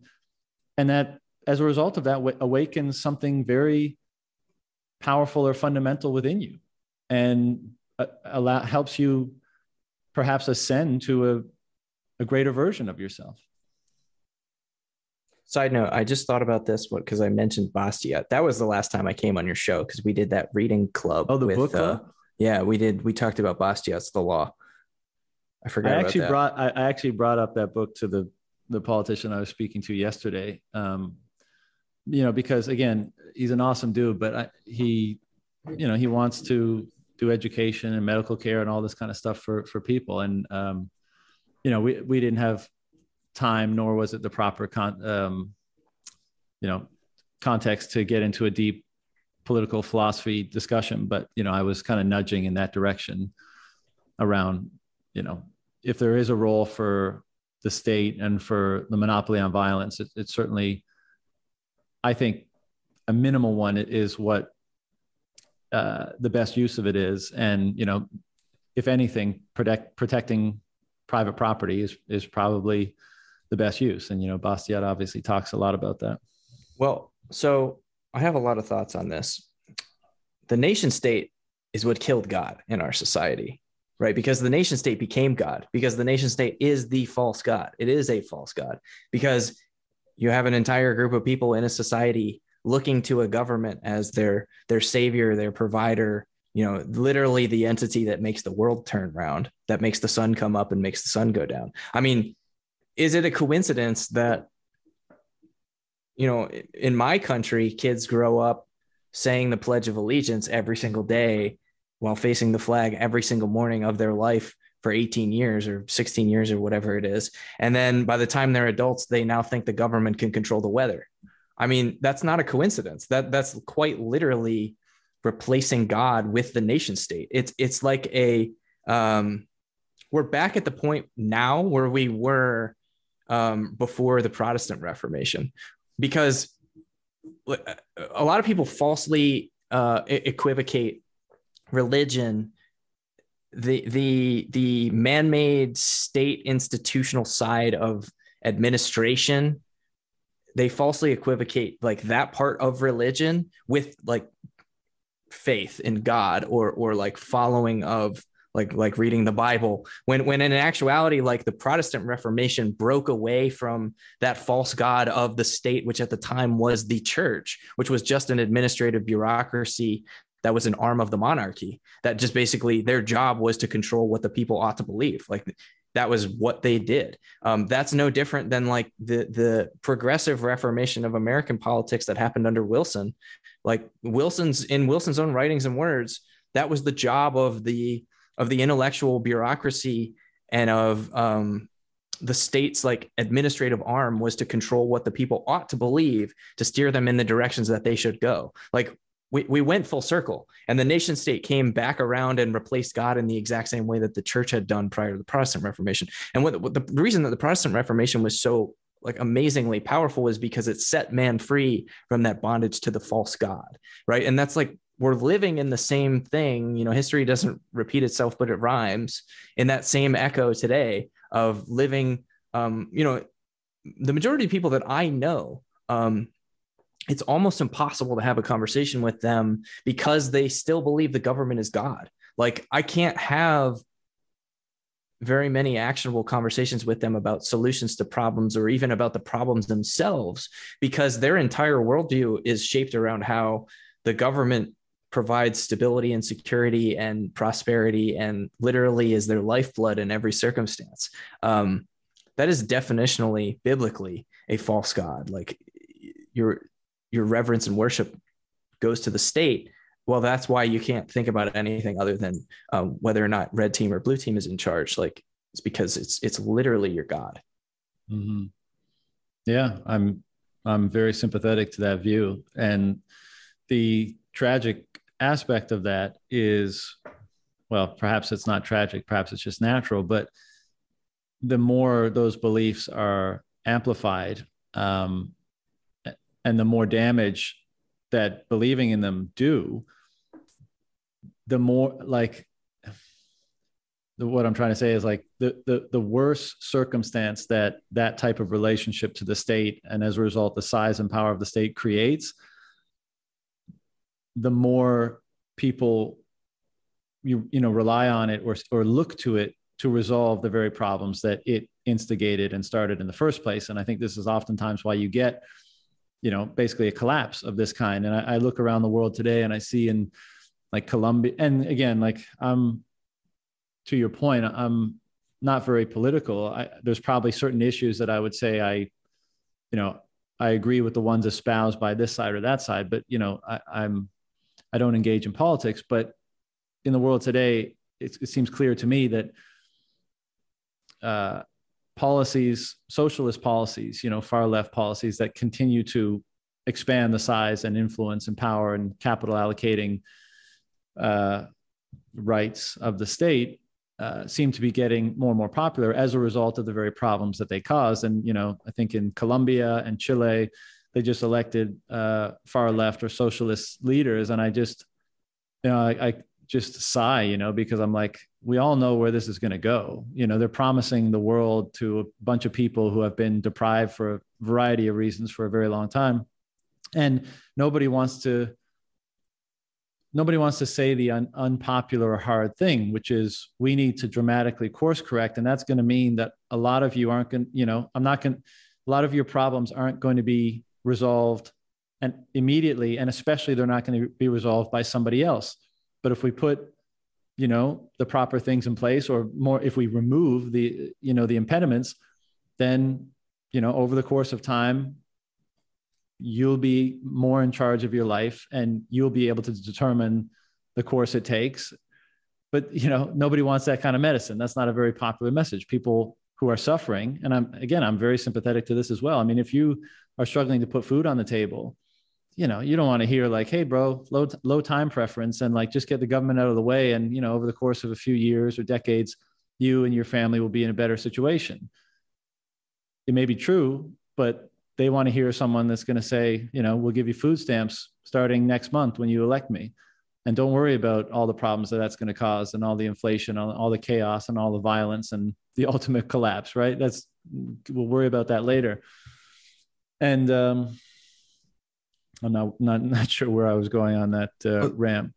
That's how we come full circle back to why it's such a breath of fresh air to discover the Machiavellian action that I was talking about earlier, right? That is Bitcoin or similar such approaches to effectuating change, is because we don't have to worry about which politicians we get into office. We don't have, I mean, of course, to a certain degree, we have to worry about that just because of those people's ability to impact our lives and interfere in our ability to like just live to a certain degree. Like, I don't believe that I'm immune from those things, but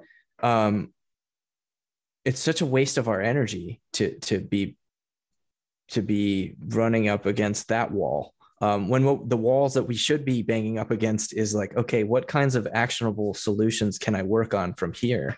That the ripples of which could be changing society long after I die, rather than worrying about like, geez, can we just get a guy with some sense into some of these political positions who takes a measured approach to solving these problems? Because that's never going to be politically popular. Like, it just isn't. The tragedy of the commons is a very real thing. And it's why, you know, kings ruled with like a certain degree of autonomy that was never directly about communicating like clearly and openly the problems of the day. It was always about manipulating the will of the people to where it ought to go. And I don't necessarily believe that like that's just because so much of like America's downfall has come from that attitude, but it's been steered by fools in directions that are bad. And like Wilson was a great example, Woodrow Wilson. FDR was another good example. You could probably come up with millions of examples for the modern day politicians all over the world who you know, whether they're evil or just stupid, it doesn't even matter like which one is which, because the outcome is the same. But we don't have to waste energy on that anymore, right? Because now we're like, oh, there's a third option. I can just opt out of that and focus my energies. And now, like, even more so as those of us that are kind of awakened to this reality, we don't have to get involved in this. We don't have to change the system by pushing left button or right button. There's like a whole nother control room in the back that we can go flip switches on and totally mess things up like that in a good way, right? Not in like a way where we want to, because I don't think any of us want to regress. Like I want to leave my kids a much better world than I inhabited. We can do that. That's what I'm trying to do right now. Like, that's what I spend my time working on. Yeah, no, I totally agree. And it's been very helpful to me. And I'm extremely grateful for Bitcoin for a number of reasons, but one of them is I just care less and less and less about the things that otherwise might trigger me, doom scrolling on Twitter, broadly speaking, and just able to focus on things that I deem valuable and meaningful, and not have to participate in all that stuff, and not be bothered by it. And to the discussion we were having earlier, just the extreme sense of peace that delivers, and the sense that you're on the right track, both in terms of devoting your attention to something that's meaningful, but also doing so in a manner that's going to facilitate your own development, probably in the most useful or effective way that is currently available to you. And again, the proceeds might have benefits even beyond yourself, and that would be great. Or maybe it's just the proceeds are accrued to you and your family, and that would be absolutely fine too. But it's such a relief not to have to engage in a process that's become so asinine and so corrupt and so frustrating. Mm-hmm. Are you good on time? Yeah. Because I do want to talk about the way in which you're doing that right now. But I wanted to go back to your SEAL experience, because I just, when I was listening to I think you did a 3-part podcast on it. And yeah, I've since taken it down, by the way. So if it was very personal. It was one of those things that like I put up for whoever heard it, and I've since taken it down. I've debated putting it back up, but the audio quality was really bad because I recorded in the car. I think you should put it up, but that's just my, I may 2 cents. Maybe I'll remaster it or something, but. Well, I mean, the reason why I say that is because I think a shitload of people can relate to it, and maybe not the specifics of your situation, going through SEAL training and having this ambition to be in the military and stuff. But, I think we can all look back on our life, or even in many respects, the life we still lead, and wonder if we're doing the right things and wonder if we're striving in the right manner. And, should we be course correcting, and how should we be feeling about these insecurities and ego and stuff that we brought up earlier? I mean, I think it all just helps contextualize how we orient ourselves in the direction we strive to move in. And so for that reason alone, I think it's great. And then I think it's also great because there's a comfort in knowing that other people are out there having similar experiences and finding ways in which to transcend them toward, beneficial outcomes. But what remind me again why you were so motivated to pursue this course of action in life? And then I guess the piece I'm interested in, the reason why I want to know that is how that radically changed around, because I think you were kind of rah America early in life and you wanted to participate in that. And now you're basically like an anarcho-capitalist sort of philosophy. And it was definitely a combination of things. It was a combination of, a big part of it was my insecurity. I wanted other people to just think I was like the coolest badass. Like that was what I wanted. Like I wanted to be the guy that people were like, holy crap, that dude is awesome. Like, that's just what I want. And I wanted women to swoon over me. Like that's just what I wanted. Very much ego. And then that was probably, if I'm being honest with myself, that was the top motivation above anything else. Below that was seeing that the world was pretty messed up, not really being able to understand it and articulate it, and having a desire for those kinds of skills. Like I want to be able to shoot guns and blow stuff up and just do sneaky badass stuff. That was a big part of it. And then below that, I think was feeling like I had this supernatural calling to go and serve the false god, right? To go and if I would just go, at the time, ISIS was like a big thing. And I remember thinking like, oh man, I just need to go and just like, if people like me would just step up and go and like defeat the nation's enemies, like we wouldn't have all these problems. It's like, we just need hard men like me to go in and do the dirty job that needs to be done. And I was like, that's just a question. Was your faith an element in play at the time there as well, or did that come later? I've always believed in God. I've always believed in God. But God's always been faithful and I have not always been faithful. So it's kind of a matter of like, I didn't really have, God knew that my ego needed to die. So I think that what I went through for a reason was because I was just, my head was way too far up my ass when I was like in my early 20s. So the only like, and it took, I had already been through quite a lot in life up to that point. So it took me literally going to hell and back to get out of where I was and to literally to burn down the forest so that there could be new growth, so to speak. So, when I was on the other side of that delusion of grandeur that I had, and I, it ended up that was like 90% of the people who try to go become Navy SEALs never become Navy SEALs and end up going to do something else for the Navy, because that's what the way the Navy uses that program. It's like, hey, educated, fit, motivated young men, come try out this really cool opportunity we have. Oh, sorry, you didn't make it. Well, you can go be a cook now or whatever.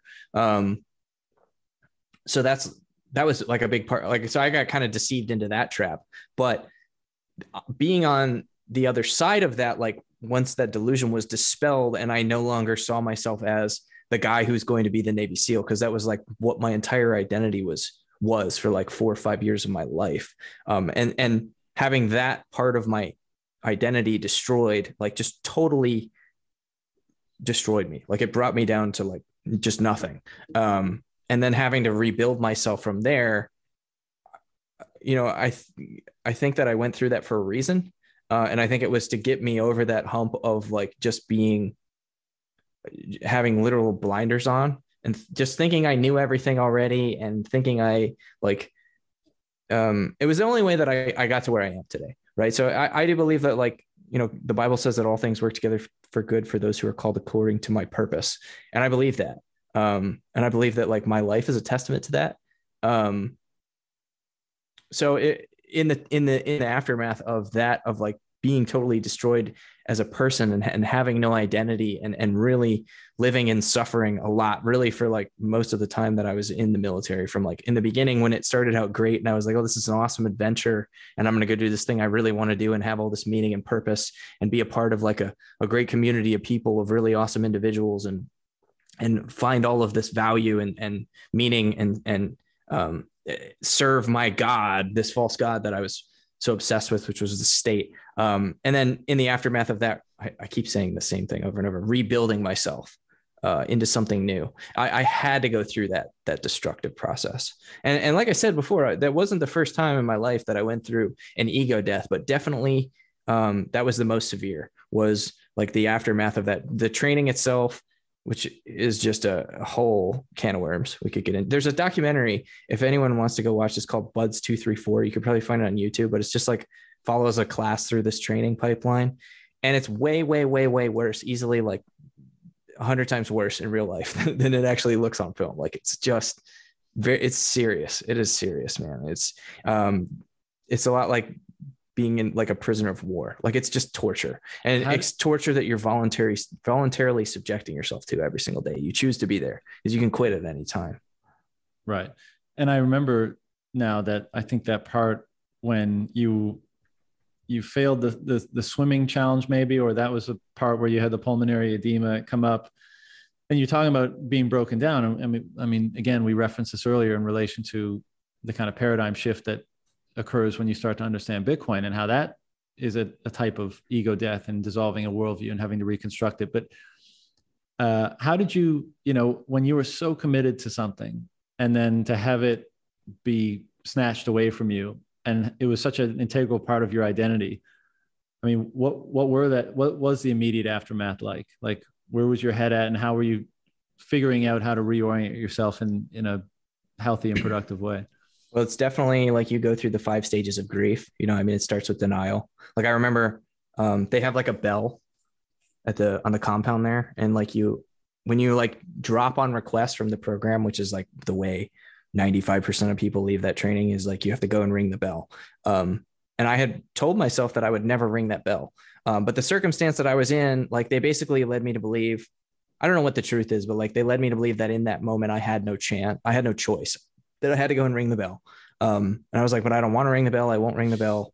And they were like, well, but you don't have a choice. And I sat out there for like a couple of hours, just like sitting there, refusing to ring the bell. And they were like, well, you don't have a choice. Like, you have to ring the bell. It's too late now. Like, you're already in this situation. Like, you're not going back to the class. You have to ring the bell. And I cried, man. Like, I cried. I'm not ashamed to admit it, a grown ass man. I cried my eyes out because that was just in that moment. Like, that was a thing that I told myself I would never do. And my entire identity like fell apart in that moment, because now I was no longer the guy who was going to become a Navy SEAL, and I'm just me. Right. And I had to face that. And that was very dark and very lonely. Like, I remember at the time, I've known my wife since I was like 15, but at the time, like, her and I were not really, and I always knew I was going to marry her, and she always knew she was going to marry me, but we were like kind of wayward. Like, we kind of like did this a couple of times in life, and ended up like back together shortly after that happened. We got married like 2 or 3 months after I got dropped from that program.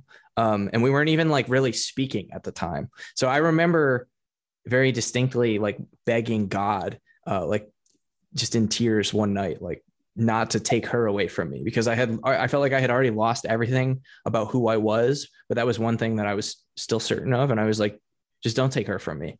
Like, you've taken these other things from me, and maybe there's meaning and purpose in that. At the time, it didn't feel it. I couldn't feel it. All I felt was the suffering, but I was like, just don't take her from me. And we got married like 2 or 3 months later. So that was like a big part in me rebuilding myself and realizing it's like, oh, I can have a family.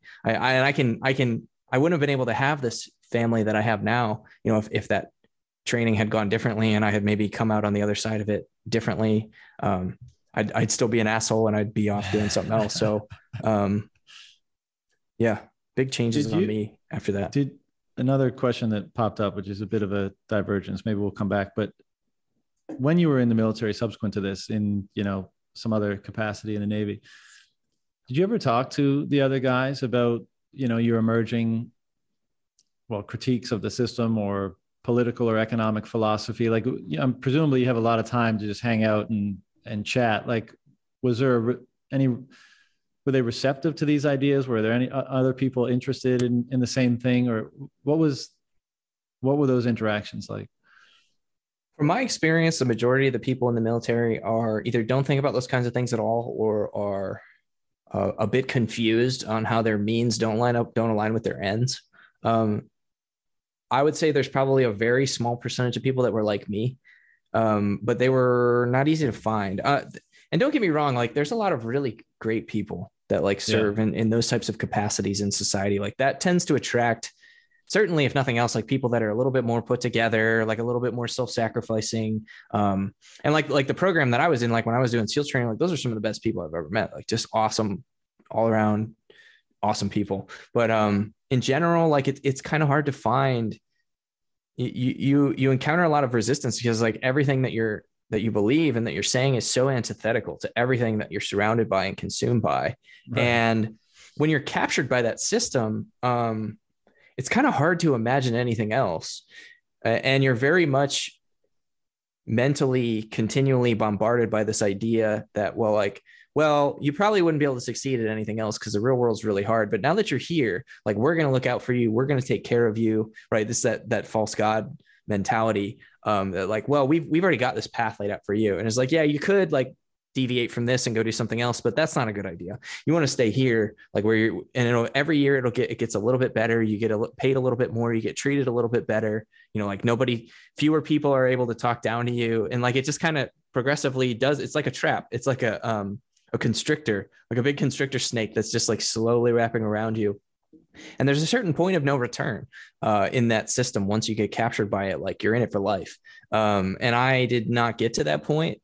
But I came pretty close. Like I was kind of right on the cusp of was like where, okay, it either doesn't make sense to walk away from this, like at a certain point. It makes sense to just like, nope, this is my lot in life now. And I just work for the government for the rest of my life because it starts to get so good in terms of like the benefits and the pay and the job security. And it's like all of it, like no matter, even if it's stupid and you hate every second of it, you almost can't, you can never leave it. I mean, it's just this trap. So in that sense, it was really hard. Hayek has a quote. It's one of my favorite quotes. And it's that men who are not confident that they can make their way by their own efforts, independence of mind and strength and character is rarely found among men who are not confident they can make their way by their own efforts. And I've seen it. I've lived it. Like that is, if you break a person down mentally enough and convince them, like give them Stockholm syndrome and say like, yes, I'm your captor, but I'm also your provider. Like if you escape from this prison, who would feed you? And you're like, you know what, you're right. Like that makes it really difficult to have intellectually honest conversations. Anybody that's been captured by that beast can't see the forest for the trees. So I wish I could say yes, but mostly no. Like I spent a lot of time just reading and keeping to myself, really. And I mean, I would just try to be a good influence on people and try to bring glory to God in what I did and like be good at what I did. And people would be like, man, why do you put so much like passion and energy into the things that you do? Why do you do so many things right? Like that was certainly started more conversations than me being like, hey, have you guys ever read Rothbard? You know what I mean? Just trying to be a standout example more than start intellectual conversations tended to be more effective. Yeah, that's awesome. And I can imagine similar to what we were saying before. I mean, those people that are experiencing, quote unquote, Stockholm syndrome, it's hard. And the Hayek quote there is great, great synopsis of this dynamic, but like people generally don't want to contradict their actions with their words, So like if you're in a situation where you're being forced or you've accepted that you've acquiesced to acting a certain way, I don't think you're very sensitive or you're very motivated to engage in dialogue or discourse or education that directly contradicts the actions that you're taking, because then at a minimum you feel like you're hypocritical to yourself. You're contradicting yourself in a certain sense. And so I can think that's part of the reason why once you've accepted a fate of whatever kind, you rarely look outside at things that might contradict or provide a logical basis for contradicting the very thing that you've accepted to, you've acquiesced to doing. And how did Bitcoin influence any of this journey? It was very much tangential to what I was going through, like, already. I was in the Middle East at the time, so like I was working a lot, but I also had like a lot of downtime where I didn't have much to focus on. What were you doing in the Navy? Sorry to interrupt. I did a lot of different things. Yeah, it's hard to fit into like a sentence. I did a lot. I did intelligence. I was a search and rescue swimmer. I was on a vessel board and search and seizure team. I did ballistic missile defense. I did a lot of stuff. Did you see active duty? Ship navigation? Yeah, I was active the entire 7 years I was in. Active just means that like you're owned by the government in like a full-time capacity. Did you see combat in any of these roles? Only not like in the sense where we were being shot at, no. But like in the sense where we were like in the Persian Gulf and like shooting at someone else to be like, hey, go away kind of thing. But never in like a hey, I'm shooting at you and you're shooting back situation. Yeah. So a lot of like non-compliant, not non-compliant, but like non-compliant's not the word, but like getting on a little boat and going and boarding another boat and knowing that they don't want you to be there kind of situations. There was a lot of that. Like, is this boat going to blow up? I don't know. I hope not. Kind of situations like that. Yeah, sorry to interrupt. So you were saying how Bitcoin was tangential this entire time. Yeah. So at the time I was getting into trading penny stocks because when I would get home from work on the days that I could come home, the markets would open about the time that I'd get home, the US markets, because I was in the Middle East. So I just started teaching myself how to day trade. And I was like, man, I don't know anything about anything. Like, I don't know anything about finance or business or how any of this crap works. This was like 2016. So I was like, I need to start reading books. And this was right about the time that Trump got elected. I'd always been an avid reader, but I didn't ever read a ton of nonfiction. So I was like, this is right about the time Trump got elected. So I was buying a bunch of books from Amazon, and I had Donald Trump's Make America Great Again book in my Amazon cart. And Amazon was like, hey, we see that you like this. We suggest Ron Paul's and the Fed? And I was like, okay, sure. Why not? Smart people like Ron Paul. So I was like, I'll buy that. And I read And the Fed by Ron Paul. And that was what really kicked me down the Austrian rabbit hole. And at the time, like, cryptocurrencies were going crazy. And I was like, I should probably be buying Bitcoin. And I had that thought for like a year. Like when I was just like, I just need to, I couldn't get through the KYC on Coinbase or something like that. It was like backed up for like 9 months or something. And then from there, like I went down the Austrian rabbit hole, and it took me a little while to kind of circle back to Bitcoin. Cause at first I was like, oh, crypto makes sense. And then I was like, wait, no, crypto doesn't make sense. Bitcoin makes sense. But wait, Bitcoin solves all of those problems. Okay, now I get it. That was what it was for me. It was like kind of round, like a roundabout path, like come back to where I was. And did it embolden you in any of the, broader life decisions about how you're coping with being in a situation that's increasingly divergent from, what your philosophy kind of dictates, or like, did it help you deal with, manage, extricate yourself from these situations? Especially because you mentioned earlier, you were like, were you ever able to find like any kind of camaraderie or like common intellectual ground? No. And that was partly why, like, that's where Heavily Armed Clown came from, was like out of that just pounding desire for some sort of intellectual common ground and outlet, like, and a place to like vent my frustrations with, in an abstract way, right? Where I wasn't revealing too much detail. Like a lot of hack, like Heavily Armed Clown, a lot of like who hack is, like, not when I'm talking about like hack and not just like me, is like abstractly venting frustrations about like whatever it was that I was dealing with in the moment through like an Austrian lens. Like talking, like so many things that like I'm seemingly obsessed with in a moment from moment over like the last 5 years was just because I was in a moment where I was living through that bureaucracy that I was reading about in Mises. And I was just angry tweeting about it or whatever, or like feeling like I have no control. Is like, why didn't nobody understand economics? And be like, well, I'm just going to like make a meme so that they better, like, that was so much of, it was just my outlet. It was like, that was really where I found so much release was in Bitcoin, like intellectual release, and probably like some mental and emotional release too. Yeah, I think many can appreciate, or that resonates with a lot of people. I think a lot of us find that that's the case. All right, so how did you got yourself out of the military earlier this year, right? Mm-hmm. And now you're working on an open source Bitcoin custody solution protocol service. Yep. How did you come to land on doing that, and tell me all about it? Yeah. So from April 2021 to April of 2022, I did Lambda School. Well, now they're formerly Lambda School, but now they're known as Bloom Tech.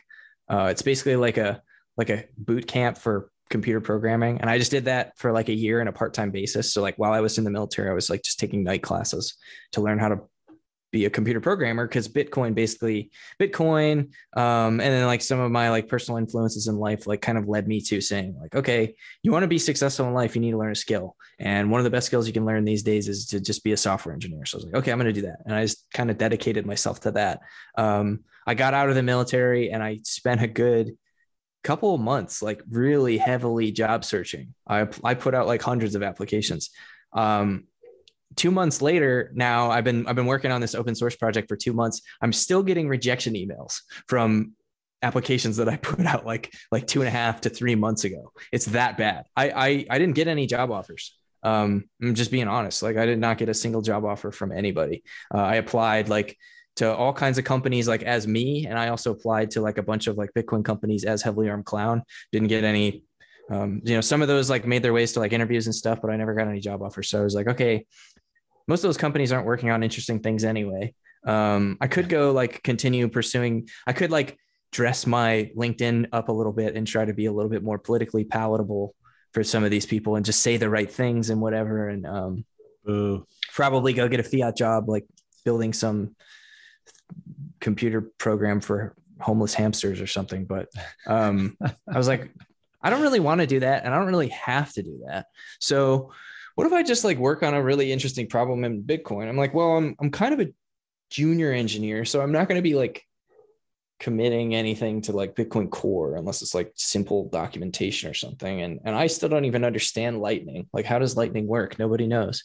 I'm just kidding. I know lots of people know, but it's beyond me. Like, it's very enigmatic. So I'm like, I'm just gonna like, I have this problem with in Bitcoin where I have friends that come to me and they're like, hey, I finally bought some Bitcoin. What should I do with it?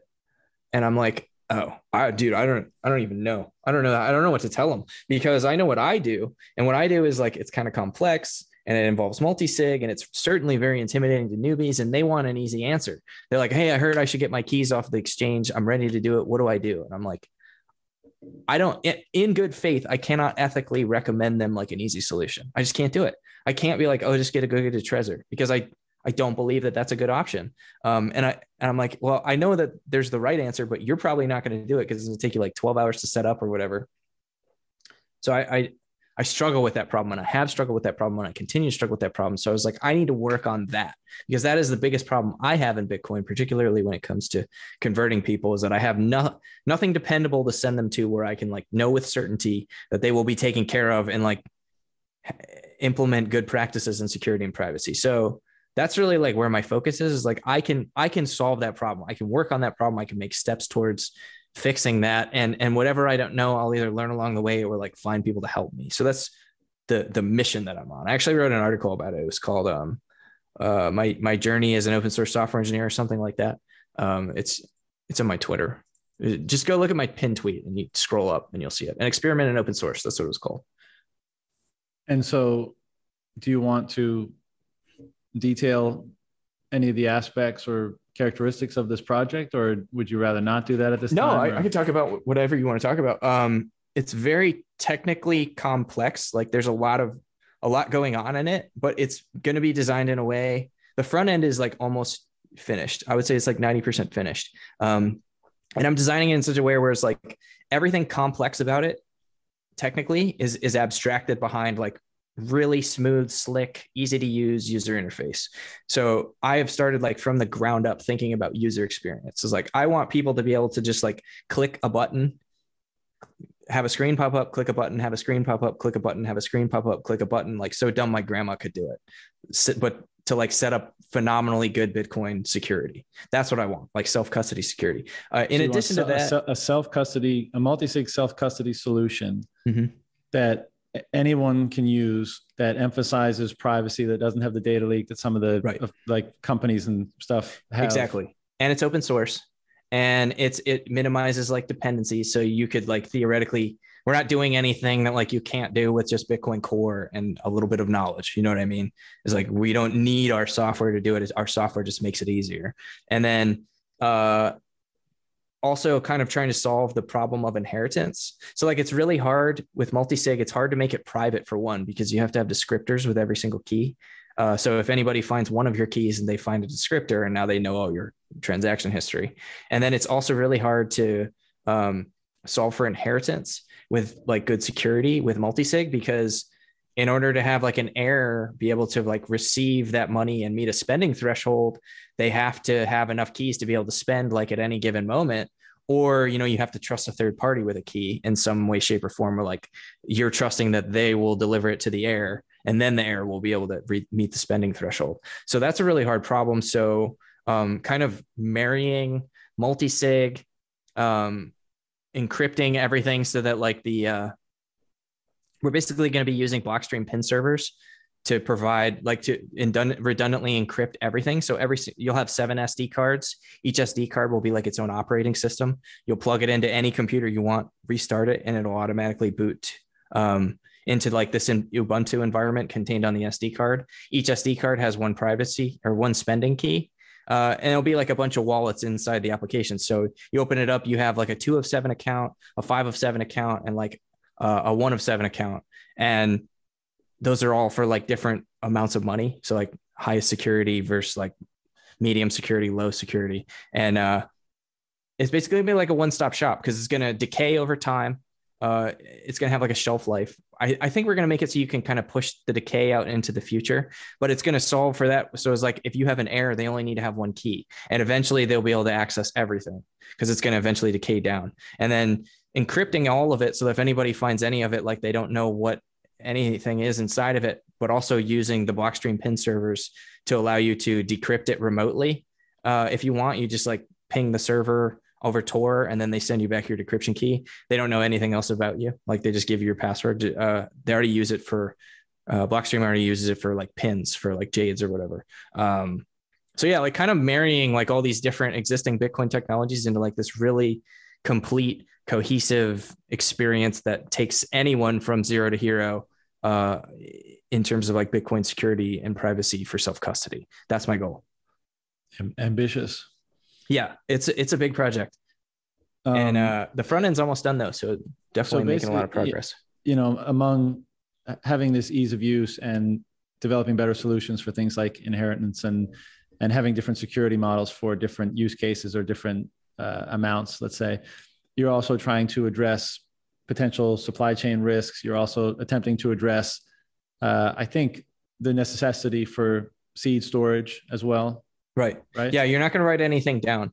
You're not going to write anything down. It's all going to be like very redundant and stored like digitally on an SD card. And then you'll have like a backup of each SD card on a CD and a backup on a DVD. So that's like package one. And that's like SD1, CD1, DVD1. And those are all stored in one place. And the reason that you're doing it electronically is because it's all encrypted, right? And because you have that redundancy of like those 3 different devices storing all the same information, you're not ever going to use the CDs unless you need to restore an SD card, because SD cards are like little mini computers that when you stick it into your computer and reboot, it actually like boots into its own OS. So the CDs and DVDs are just like backups, but you don't want to write it down because either you have to get into a really complex cipher scheme of some kind, like where you're encrypting what you're writing down. And at that point, it's kind of useless, or you're encrypting everything and storing backups to the decryption behind the encryption So in such a way where you either need to authenticate with the blind password server, or you have to get like 4 or 5 SD cards together. And then that gives you like enough to decrypt everything, if that makes sense. Yeah, somewhat. But so will this be, like, is there a business model around this ever, or are you just looking to be funded as an open source developer, or what are your thoughts on that? Yeah. So right now, I've just been doing this, and like people have been really generously donating money to me, which has just been amazing. I'm sure a part of that is just like with the reputation that I built in Bitcoin and stuff like that. But I mean, I've had pretty tremendous success so far, like kind of crowdfunding my efforts. People have been really generous and awesome. I've been like, I kind of set a goal for myself, and it was like, hey, if I was working as a junior software engineer, I'd be making about this much. It's like, this is like my monthly goal. It's not extravagant, it's not pennies, but like, this is what I'm targeting. And I've pretty much met my goal for like the last 2 months. So that's just been awesome. Long-term, it could definitely become a business. The software is definitely going to be like free and open source, no matter what. That's like a pillar of the design, but somebody's got to run those blind password servers. And they're really just going to be like nodes that you can hit over Tor, just kind of like API nodes that you hit over Tor. And I think we're going to be able to offer like some other services through those blind password servers to kind of create an incentive for people to run those and keep those online, where they can actually get paid by offering like tertiary services, like the 5 of 7 account, the high security, is going to be time locked for 4 years. But if you want to access it early, you can pay one of the blind password server operators, and they'll like release a key to you that allows you to spend from that account early. So I think that there can like be a Red Hat business model kind of built around that, where you have like a federation of blind password servers, kind of like the way Blockstream did with Liquid, where they have like a federated sidechain.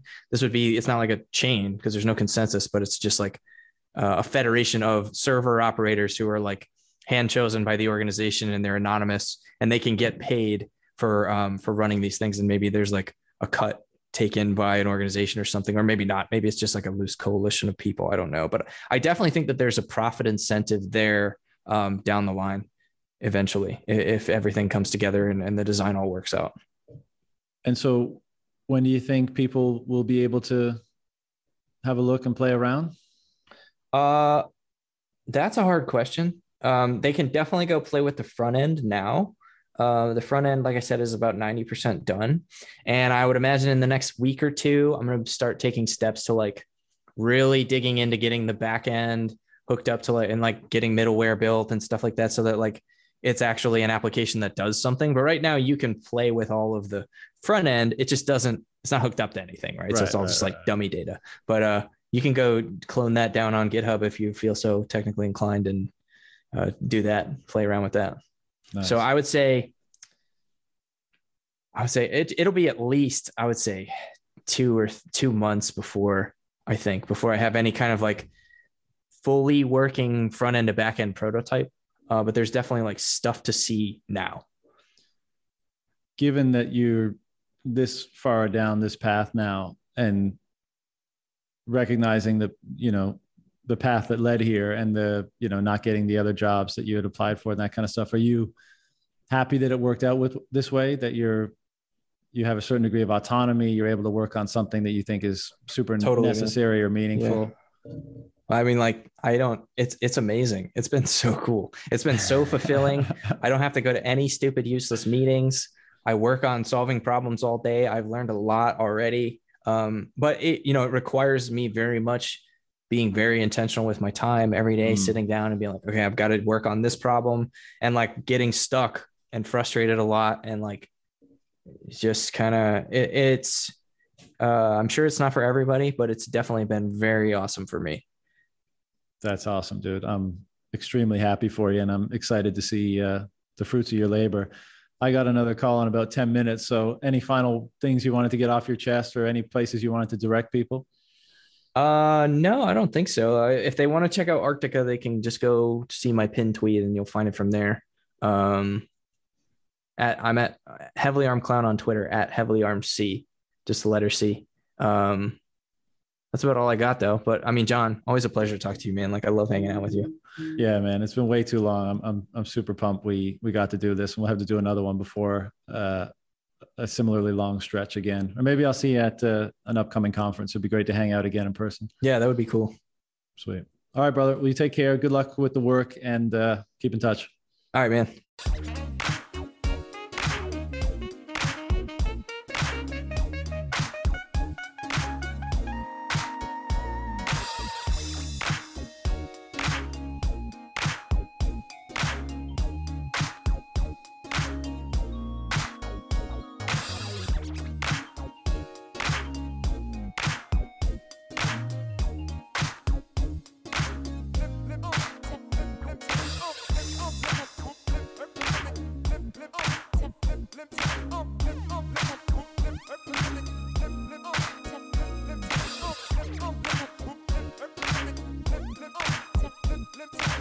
Limp,